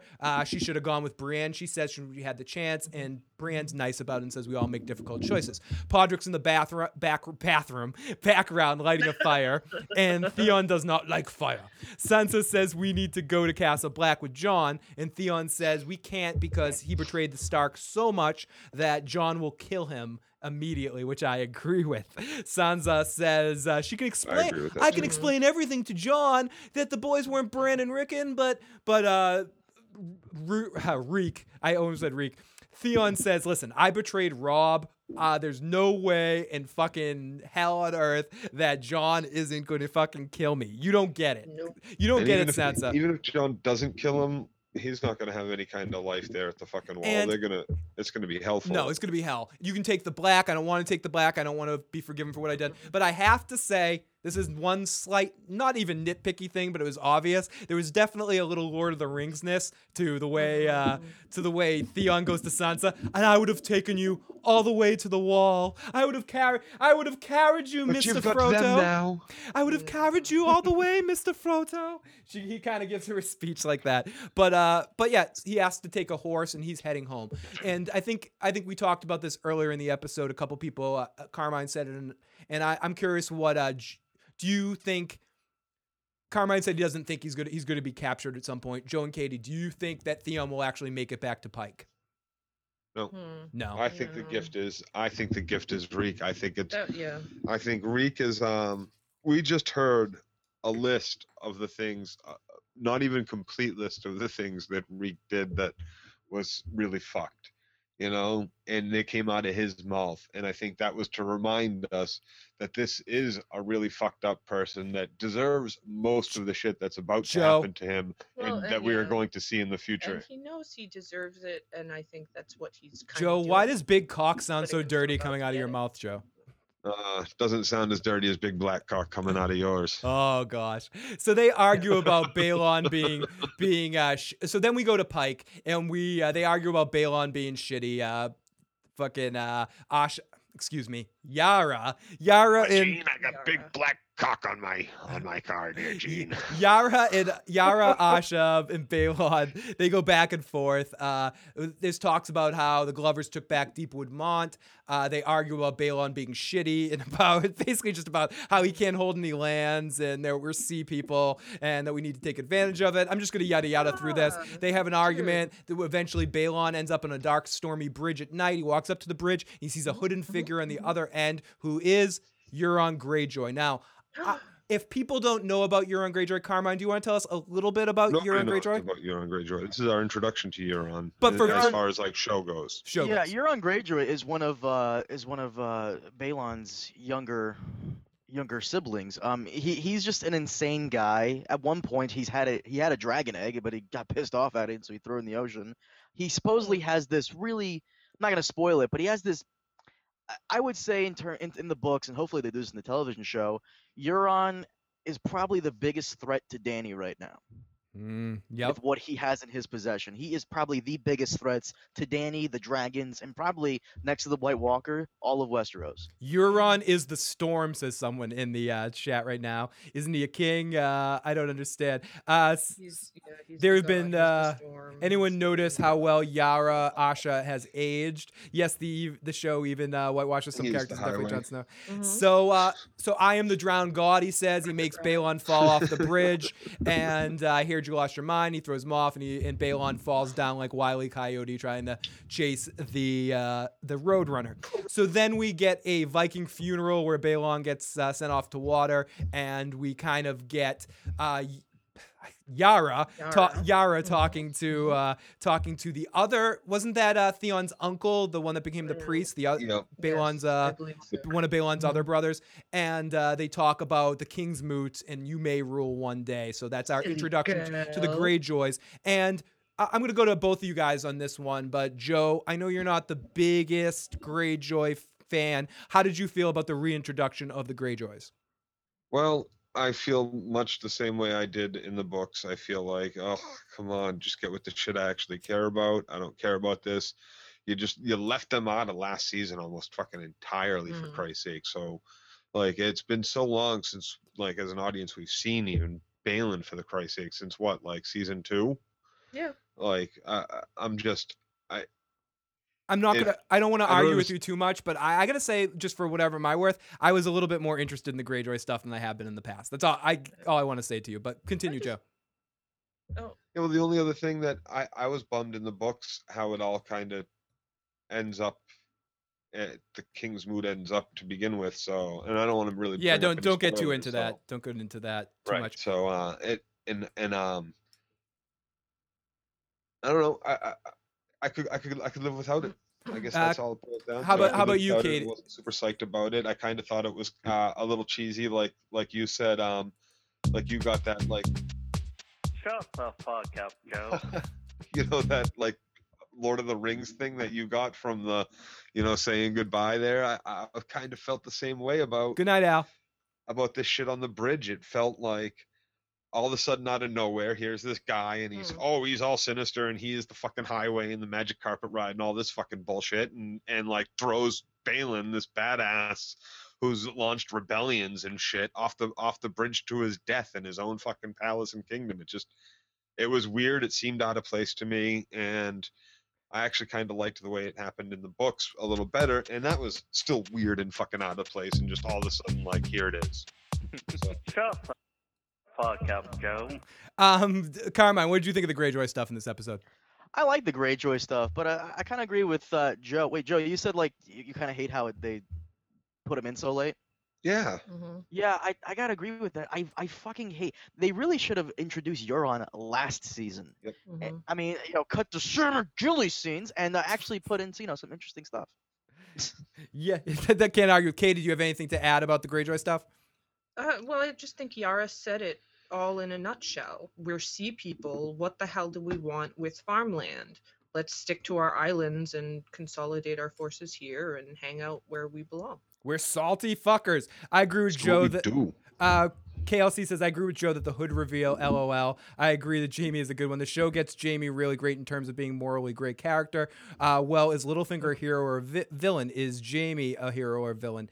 Is Littlefinger a hero or a villain? I would say Littlefinger is as close to a villain as we have in the sense, He's classic villain. He's like, you must pay the rent. I can't pay the rent. He's selfish. I think he's working to his own agenda. Okay, so. So after, and anybody have anything else they want to say about the Greyjoy stuff before we move on? No, we could be done with them. We can be done with it. Fuck. Nicholas says, fuck Joe and his opinions. We do not so. Winds of Winter chapters about the Greyjoy saying a feat to see Dany. Ryan says, so wait, are there scenes in this season from Dance of Dragons book? I didn't read them, but I find that interesting. There is stuff from Dance of Dragons still in here as well. Yes, there is. And I think there's even stuff from... Like in this season, I think we're going to get everything that we missed from Crows and Dragons and some new stuff is probably what's going to be most of the season. Littlefinger started the War of the Five Kings to increase his power. That's some evil shit. Now it ends with hype. Yes, we have one last thing to talk about here. So back at Castle Black. Oh, let's take our caller first. We got about 2 minutes before the phone line ends for a second. So welcome, caller. What's going on? Hi. Hey, what's going on, caller? What's your question? Hey, my question's a two-parter one. This is for anybody. The top three characters that I think are the most dangerous on the show is Euron, Littlefinger, and Varys to a certain 90 extent because seconds. of their networks, and Euron because it's Euron. And do you agree? And my second part of the question is, I was actually thinking, Dany does have a castle. It's Storm's End through one of her descendants. I think married a Baratheon. Isn't that true? Or I think it was Preston said it, or it was you, Carmine, who said it. What do you think about that? Carmine, what do you have to say about what the caller said? Good call, my friend. 60 seconds. It was definitely Preston who said that. But originally, the Storm's End is strictly a Baratheon castle. It has been for like centuries. So I think Dany's castle, if she were to have one base of operations, would probably be Dragonstone. Dragonstone. That's yeah. where she was born, right? Yeah, that is where she was born. Theoretically, yeah, is where she was born. I guess they're kind of all Dany's castles, right? Pretty much, yeah. Like they're like if Storm's End is hers because it was, and then King's Landing is hers, and Dragonstone is hers, and if those are hers, then just everything is hers because she's queen of the fucking world. Horn of Winter is coming. They would have started. Dragonstone is a sweet ass castle. Best part was the giant slamming that dude into the wall. Bran the Builder made Storm's End, says someone in the chat. Let's go over to the other chat room for 1 second and clear the deck. Favorite castles. Carmine, do you have a favorite castle in all of Westeros? Favorite castle. They're all pretty cool. I really do like Storm's End because I think personally it has a really cool design. Sunspear kind of reminds me of the palace in Aladdin. If you see the artwork. But I really like Storm's Lands and Casterly Rock. It's actually built into the rock. Yeah, that's cool. I'm going to have to say if I have a favorite castle, it would probably be Harrenhal, just because it's so big and mysterious, and I want to know more about it. Man. Who doesn't want a castle that's been partially melted by dragon fire? I'll take That's fucking awesome! Eyrie, the castle in the fucking skies. I'll be like, oh, those are cool. Yeah, I mean, come on. Oh, you want to throw people? You want to throw people out the moon, dude? Cells and shit, Moog. Joe, you wanted to throw people out the moon door and stuff like that. Yeah. 1 plus 4. Make them fly, mummy. Make the poor man fly, mummy. It has to do. Make the little man fly. So I need. Child. I need to call back into the phone line. Give me 1 second, guys, and I will be able to get the phone lines back up. So okay, so our next scene here is. Well, I'll take Casterly Rock 500 years ago. Ooh. Not bad, Joe. Why? So you can get all the gold? The fucking gold. Yeah, man. Good. I like it, Joe. I like where your head is at. Your important instructions. Playing the long game. Since it appears you're calling back into a live show, we are reconnecting you now. What are you talking about? Sorry, guys. Again, that's the new phone system, and I'm still figuring it out. So yes, now officially the phone lines are back open. So if anyone got booted out, I am really sorry. So back. The twins are pretty sweet too. Yeah. The twins are pretty sweet too, as people should. The bastard. Dragonstone has described the books as incredible. Tough question. Gothic. Let's continue and talk about this last scene. Davos and Mel are speaking at the fireplace. Mel is sulking, and Davos is more polite to Mel in this scene than he's ever been in his life. I'm just here to tell you, he's kind of building her back up, Buttercup here, and he goes, do you know any magic? Have you ever brought anyone back? Can you do that? Do you have that power? Have you seen that? And Melisandre just has this like, yeah, I've seen it. In a priestess heart. I have it. And Davos says, well, try now. I saw you drink poison. I saw you give birth to shadow babies. Mel says, I saw victories in flames. I knew I was wrong. Davos says, I've seen you do extraordinary things. Fuck all of them. I don't care about your god shit. It's fucking bullshit.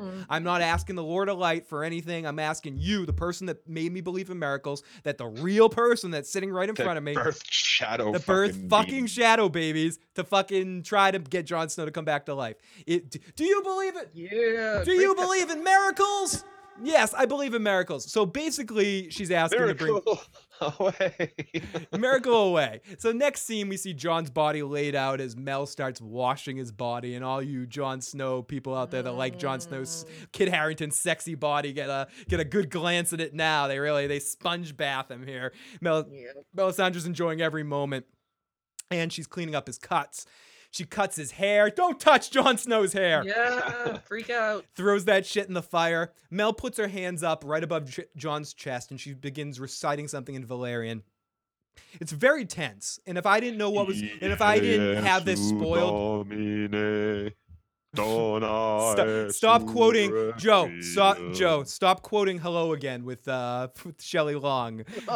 So that was Monty Python. Oh, okay, man. whatever. Same difference. So she keeps going, and she's just not confident. He's very wet. Davos and Tormund are watching her get wet. I mean, watching this whole situation. Ghost is all there too. Mel keeps chanting, but nothing happens. She eventually ends up starting begging to her god. And I think this scene was done exceptionally well. If I didn't know what was coming, because I'm an asshole and I read spoilers, because I chose to read spoilers. If I didn't read those spoilers, I would have fucking been so shocked by that. Not shocked by it, but I would have really. There. Nicto, Placto, necktie. Miracle. I'm looking Joe. over her fucking shoulders. Joe, miracle. So she keeps begging the Red God, and still nothing happens. This gets intense, and my heart's beating. Even though I knew what was going to happen, my heart was still fucking beating. I can't lie. I was still getting intense and getting affected by it. And then we get this moment where she's just like, fuck it. Come back to life, Jon Snow. Do it. Help me. Please. Please, Jon Snow. She begs him. She even begged it. She throws in with cherries on top right at the end. And then Ed and Tormund are all looking around. They just all seem defeated. They all leave the room one at a time. Davos and Mel stay a little bit longer. Then Mel leaves eventually. And Davos stays behind, looks at the body closely, then finally leaves feeling all defeated. Ghost remains with Jon's body, laid out near his feet. The scene's from above Jon's body and Ghost. Nothing happens. Finally, Ghost's head steps up, goes, what? What's going on? And then his ears perk up. The camera's above Jon's eyes, and then suddenly he gasps 6 times. Black screen! It's over! Jon Snow's alive! Now, Carmine, I know you read it beforehand, but trying to look at the scene, how do you think the scene His color came back too. How do you think that scene was done, Carmine? Which scene? The one of Jon Snow comes back? Yeah, Jon Snow coming back. I thought it was pretty good. I still I hate to bring this to Star Trek, but how can he be alive and form coherent words? I mean, he's been dead for like 24 hours. Yeah. So shouldn't like his brain cells be all gone or something? The brain, right? No, he was frozen. Yeah, I was thinking maybe. Good cop out there. I like that. He was frozen. It was carbonite. It's fucking cold up there, man. I didn't explain Captain Kirk coming back alive in Star Trek. That's a good question, but to take it Like another. Spock came back, he was like, ugh. To take it another step further, to back up your point, we can even go to the Princess Bride for empirical evidence. When you're mostly dead for a while, he at least shouldn't be able to move or something like that. He was mostly dead. Let's take a call. He said to blave. To blave. To blave, which we all know means. So we're gonna take a couple more calls if anyone wants to call in before we call it an evening. Everyone, thank you so much for joining us, and then I'm gonna clear out the chat as well. But let's take this call right here first. Welcome to the show, caller. How's it going? Are you good? Good. Can you hear me? Yes, I can. Welcome. Hey, big fan of the show. I got into it with your Viking reviews, and I appreciate those. They're the best ones out there. Oh, I thank really you, like my that friend. show. But anyways, is it just me, or did you guys notice a bully theme on this episode? You know, not once but twice did they show some big hulking guy slam some little dude in the wall. You know, it's kind of fucked up. One got shot in the neck. Come on. Yeah, no, there's yeah. Well, okay, that one was justified, I suppose. Yeah, okay, I'll give you And that. the other dude was pissing on the wall and like, you know, piss on my house and smack your head off the wall. That's the mountain. No, I can't defend that one. The first one, man, that dude shot him. Straight up bully. Caller, do you have anything else? I'm sorry. I had one more thing. Just on the Melisandre part where she was resurrecting Jon Snow, I felt like she could have got a little more into the spell. Like, the spell wasn't that badass. Like, she could have raised her voice a little bit and been like, I agree completely on that one. The table could have levitated a little bit, or necklace could have lightened up or something. Yeah. I needed more. Good call. Very good call, my friend. Let's take one more call here. You, I think, are going to be the last caller of the night. Area code 803. Whoa. Oh, wait. Are you on the air now? Welcome to the show. Hello. That scene with Davos and Melisandre and Giant Stain over John's body. Did you guys not get an idea that Davos was starting to get the face at the same time Melisandre was losing it? Whoa, very, very interesting. And that it's actually Davos, something inherent to him and his belief in John as being a game changer is precisely what brought John back, because before John opened his eyes, the last person in the room was Davos. Am I incorrect? No, you're definitely not incorrect. And I like where your head's going, that maybe it wasn't Melisandre, it was Davos's faith in Melisandre that actually brought him back. I definitely like where you're going with that. We got a couple more callers on the line. Let's clear the decks here before we call it an evening. So 262, welcome, caller. Detroit. Hey guys. Welcome. How's it going? Good. Just wanted to say, like, Carmine brought me here and I love you, but you guys are awesome. Thank I you. wanted to know why they didn't tell Davos about Shireen. Good question. My question back to you, or my question in general, and I guess I'll bring this to Carmine. Who would tell Davos? Who knows about what happened to Shireen that could possibly tell Davos? Is there anyone out there? No, they all got run down. It was cavalry. I mean, all the Baratheon soldiers got mowed down, and if they didn't, the cold will get them. However, don't you remember that before Stannis sent Davos off, he sent Davos with like a contingency of men, like maybe 2 or 4 guys were supposed to be there with Davos. Where are those Baratheon soldiers? Yeah, that's a good question. That is a very good question. Holy shit. Not only that, the only person that could tell Davos about Shireen is Melisandre, and you think she would? No, definitely not. And Josh in the Discord group, how dare you put photos like that of Sansa in there? That's distracting me during the show. If you see me go, you asshole, for putting it in the best possible way. Thank you. So much And then awesome he stuff. doesn't share them back. Some with the awesome rest of stuff us. was going in the chat right now.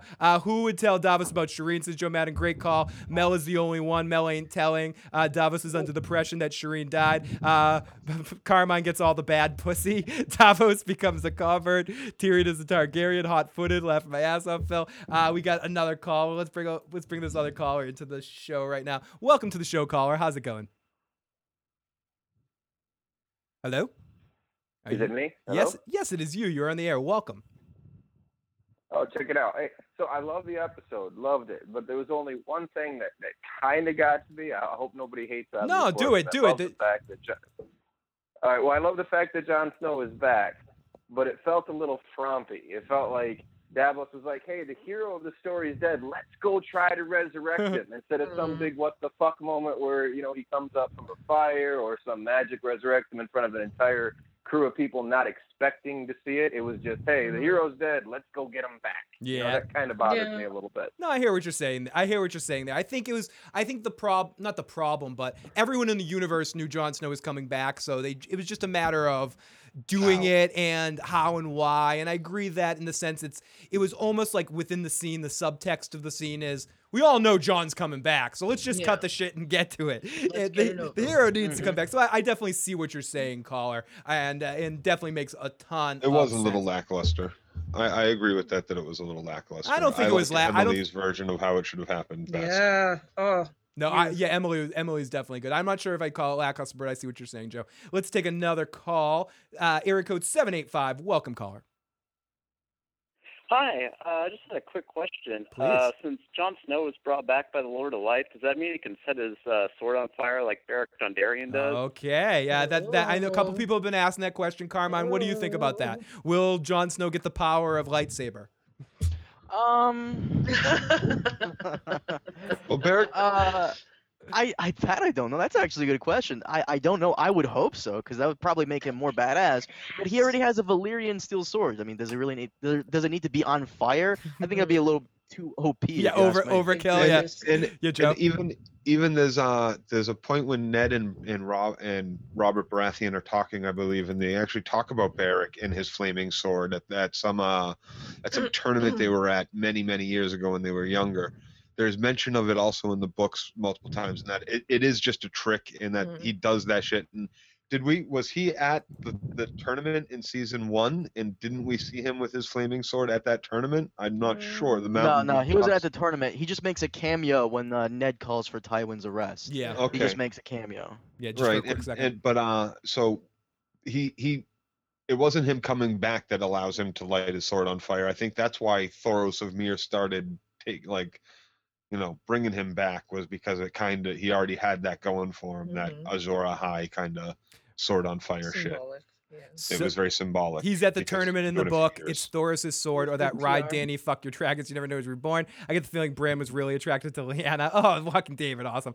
In Melee, yeah, that was OP in Melee. Wildfire Thoros.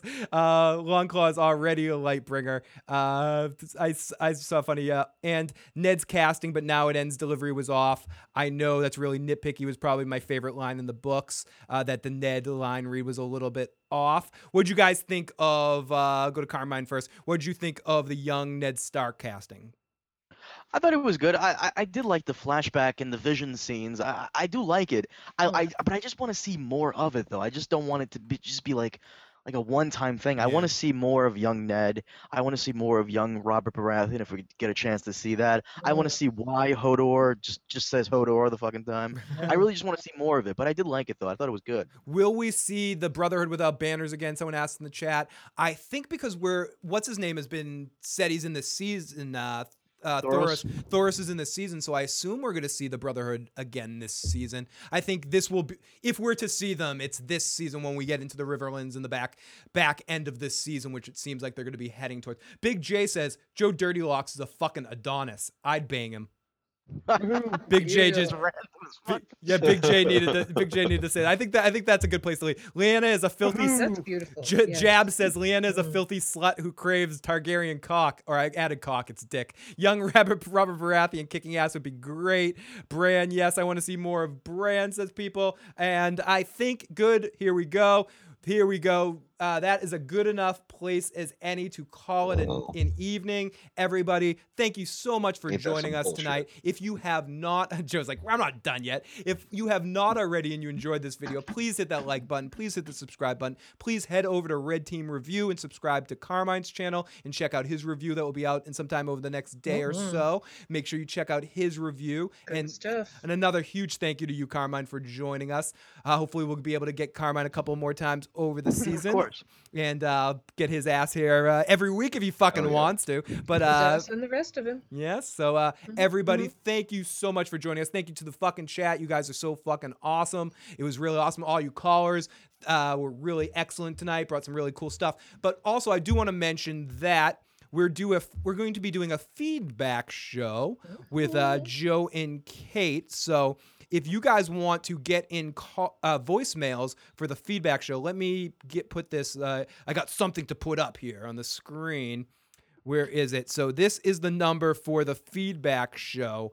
Check this out right here. You can put voicemails and text at 781-990-8509. Probably do the feedback show on Wednesday or Thursday or possibly Friday, sometime late in the week. So if you want to get your voicemails and texts in for our voicemail and feedback show, 781-990-8509. Call that number 24 hours a day, 7 days a week. Leave your comments, leave your responses. And also, whenever you're watching this video, jump in the comment section and we will try to reply during the week. We'll try to get to as many comments as we possibly can. As I said, also, make sure you subscribe to Carmine's channel. Make sure you subscribe here for Game of Thrones content all season long. Huge thanks to everyone that was listening, and we will talk to you guys next time. Have a good night, everybody. Thank you. Later. Thank you very much. Peace.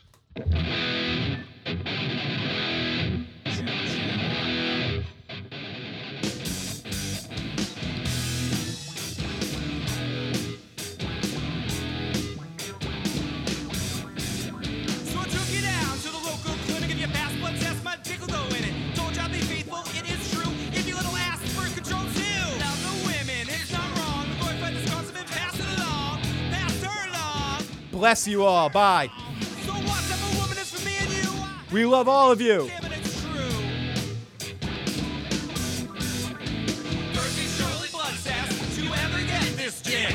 Condoms are unnatural, and plus they feel like shit. We need a woman we all can trust, so we know we fuck her, our dicks won't turn to dust.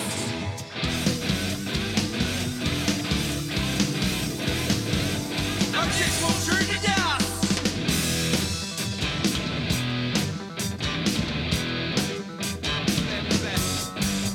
So I knew this guy, he knew a girl, he fucked her right and he rocked that world, then showed up unannounced. He said yes, babies are worth a pound. The answer is no. Stops in the case. From an condom and messed up the pace. If you only heard my hero rebel song, just join together once and for all. Everybody, if you know the words, join together. Birth control and blood tests to ever get this shit. Condoms are unnatural, and plus they feel like shit. We need a woman. We all control. Good night, everybody. So we know we fuck her, our dicks won't turn to dust.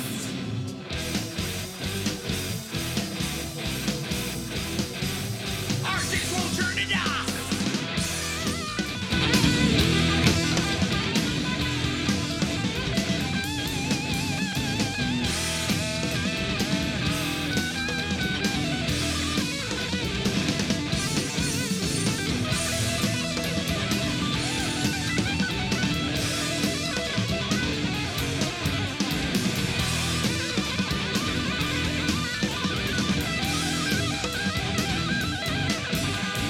Birth control blood tests to ever get this shit.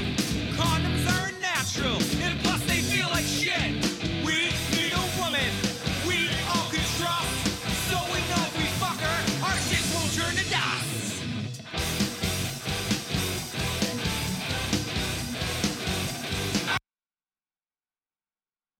Welcome. You found the secret message at the end of the podcast. Thank you so much, audio people, for checking this out and listening to all the audio podcasts. It means so much to us that you're downloading or audio streaming our live audio cast just as much as you were checking us out live. You can tweet me at igotissuesman@gmail.com. Follow Joe at DirtyLocks. Let us know if you're listening to the audio cast. We'd love to hear about that. Give us a hashtag Joe Love or something like that and send it our way so we know you're listening to the audio cast and you heard the secret little message. Thank you guys so much for doing this. We really appreciate it and can't send you guys enough thanks. Talk to you guys all soon. Oh, yes. And if you want to leave any comments or questions for the voicemail podcast or the feedback show, 781-990-8509. You can leave messages, text that number 24 hours a day, 7 days a week. Leave your feedback, and we'll be getting to that on the other show. So thank you, everybody, and have a great week. We'll talk to you next time.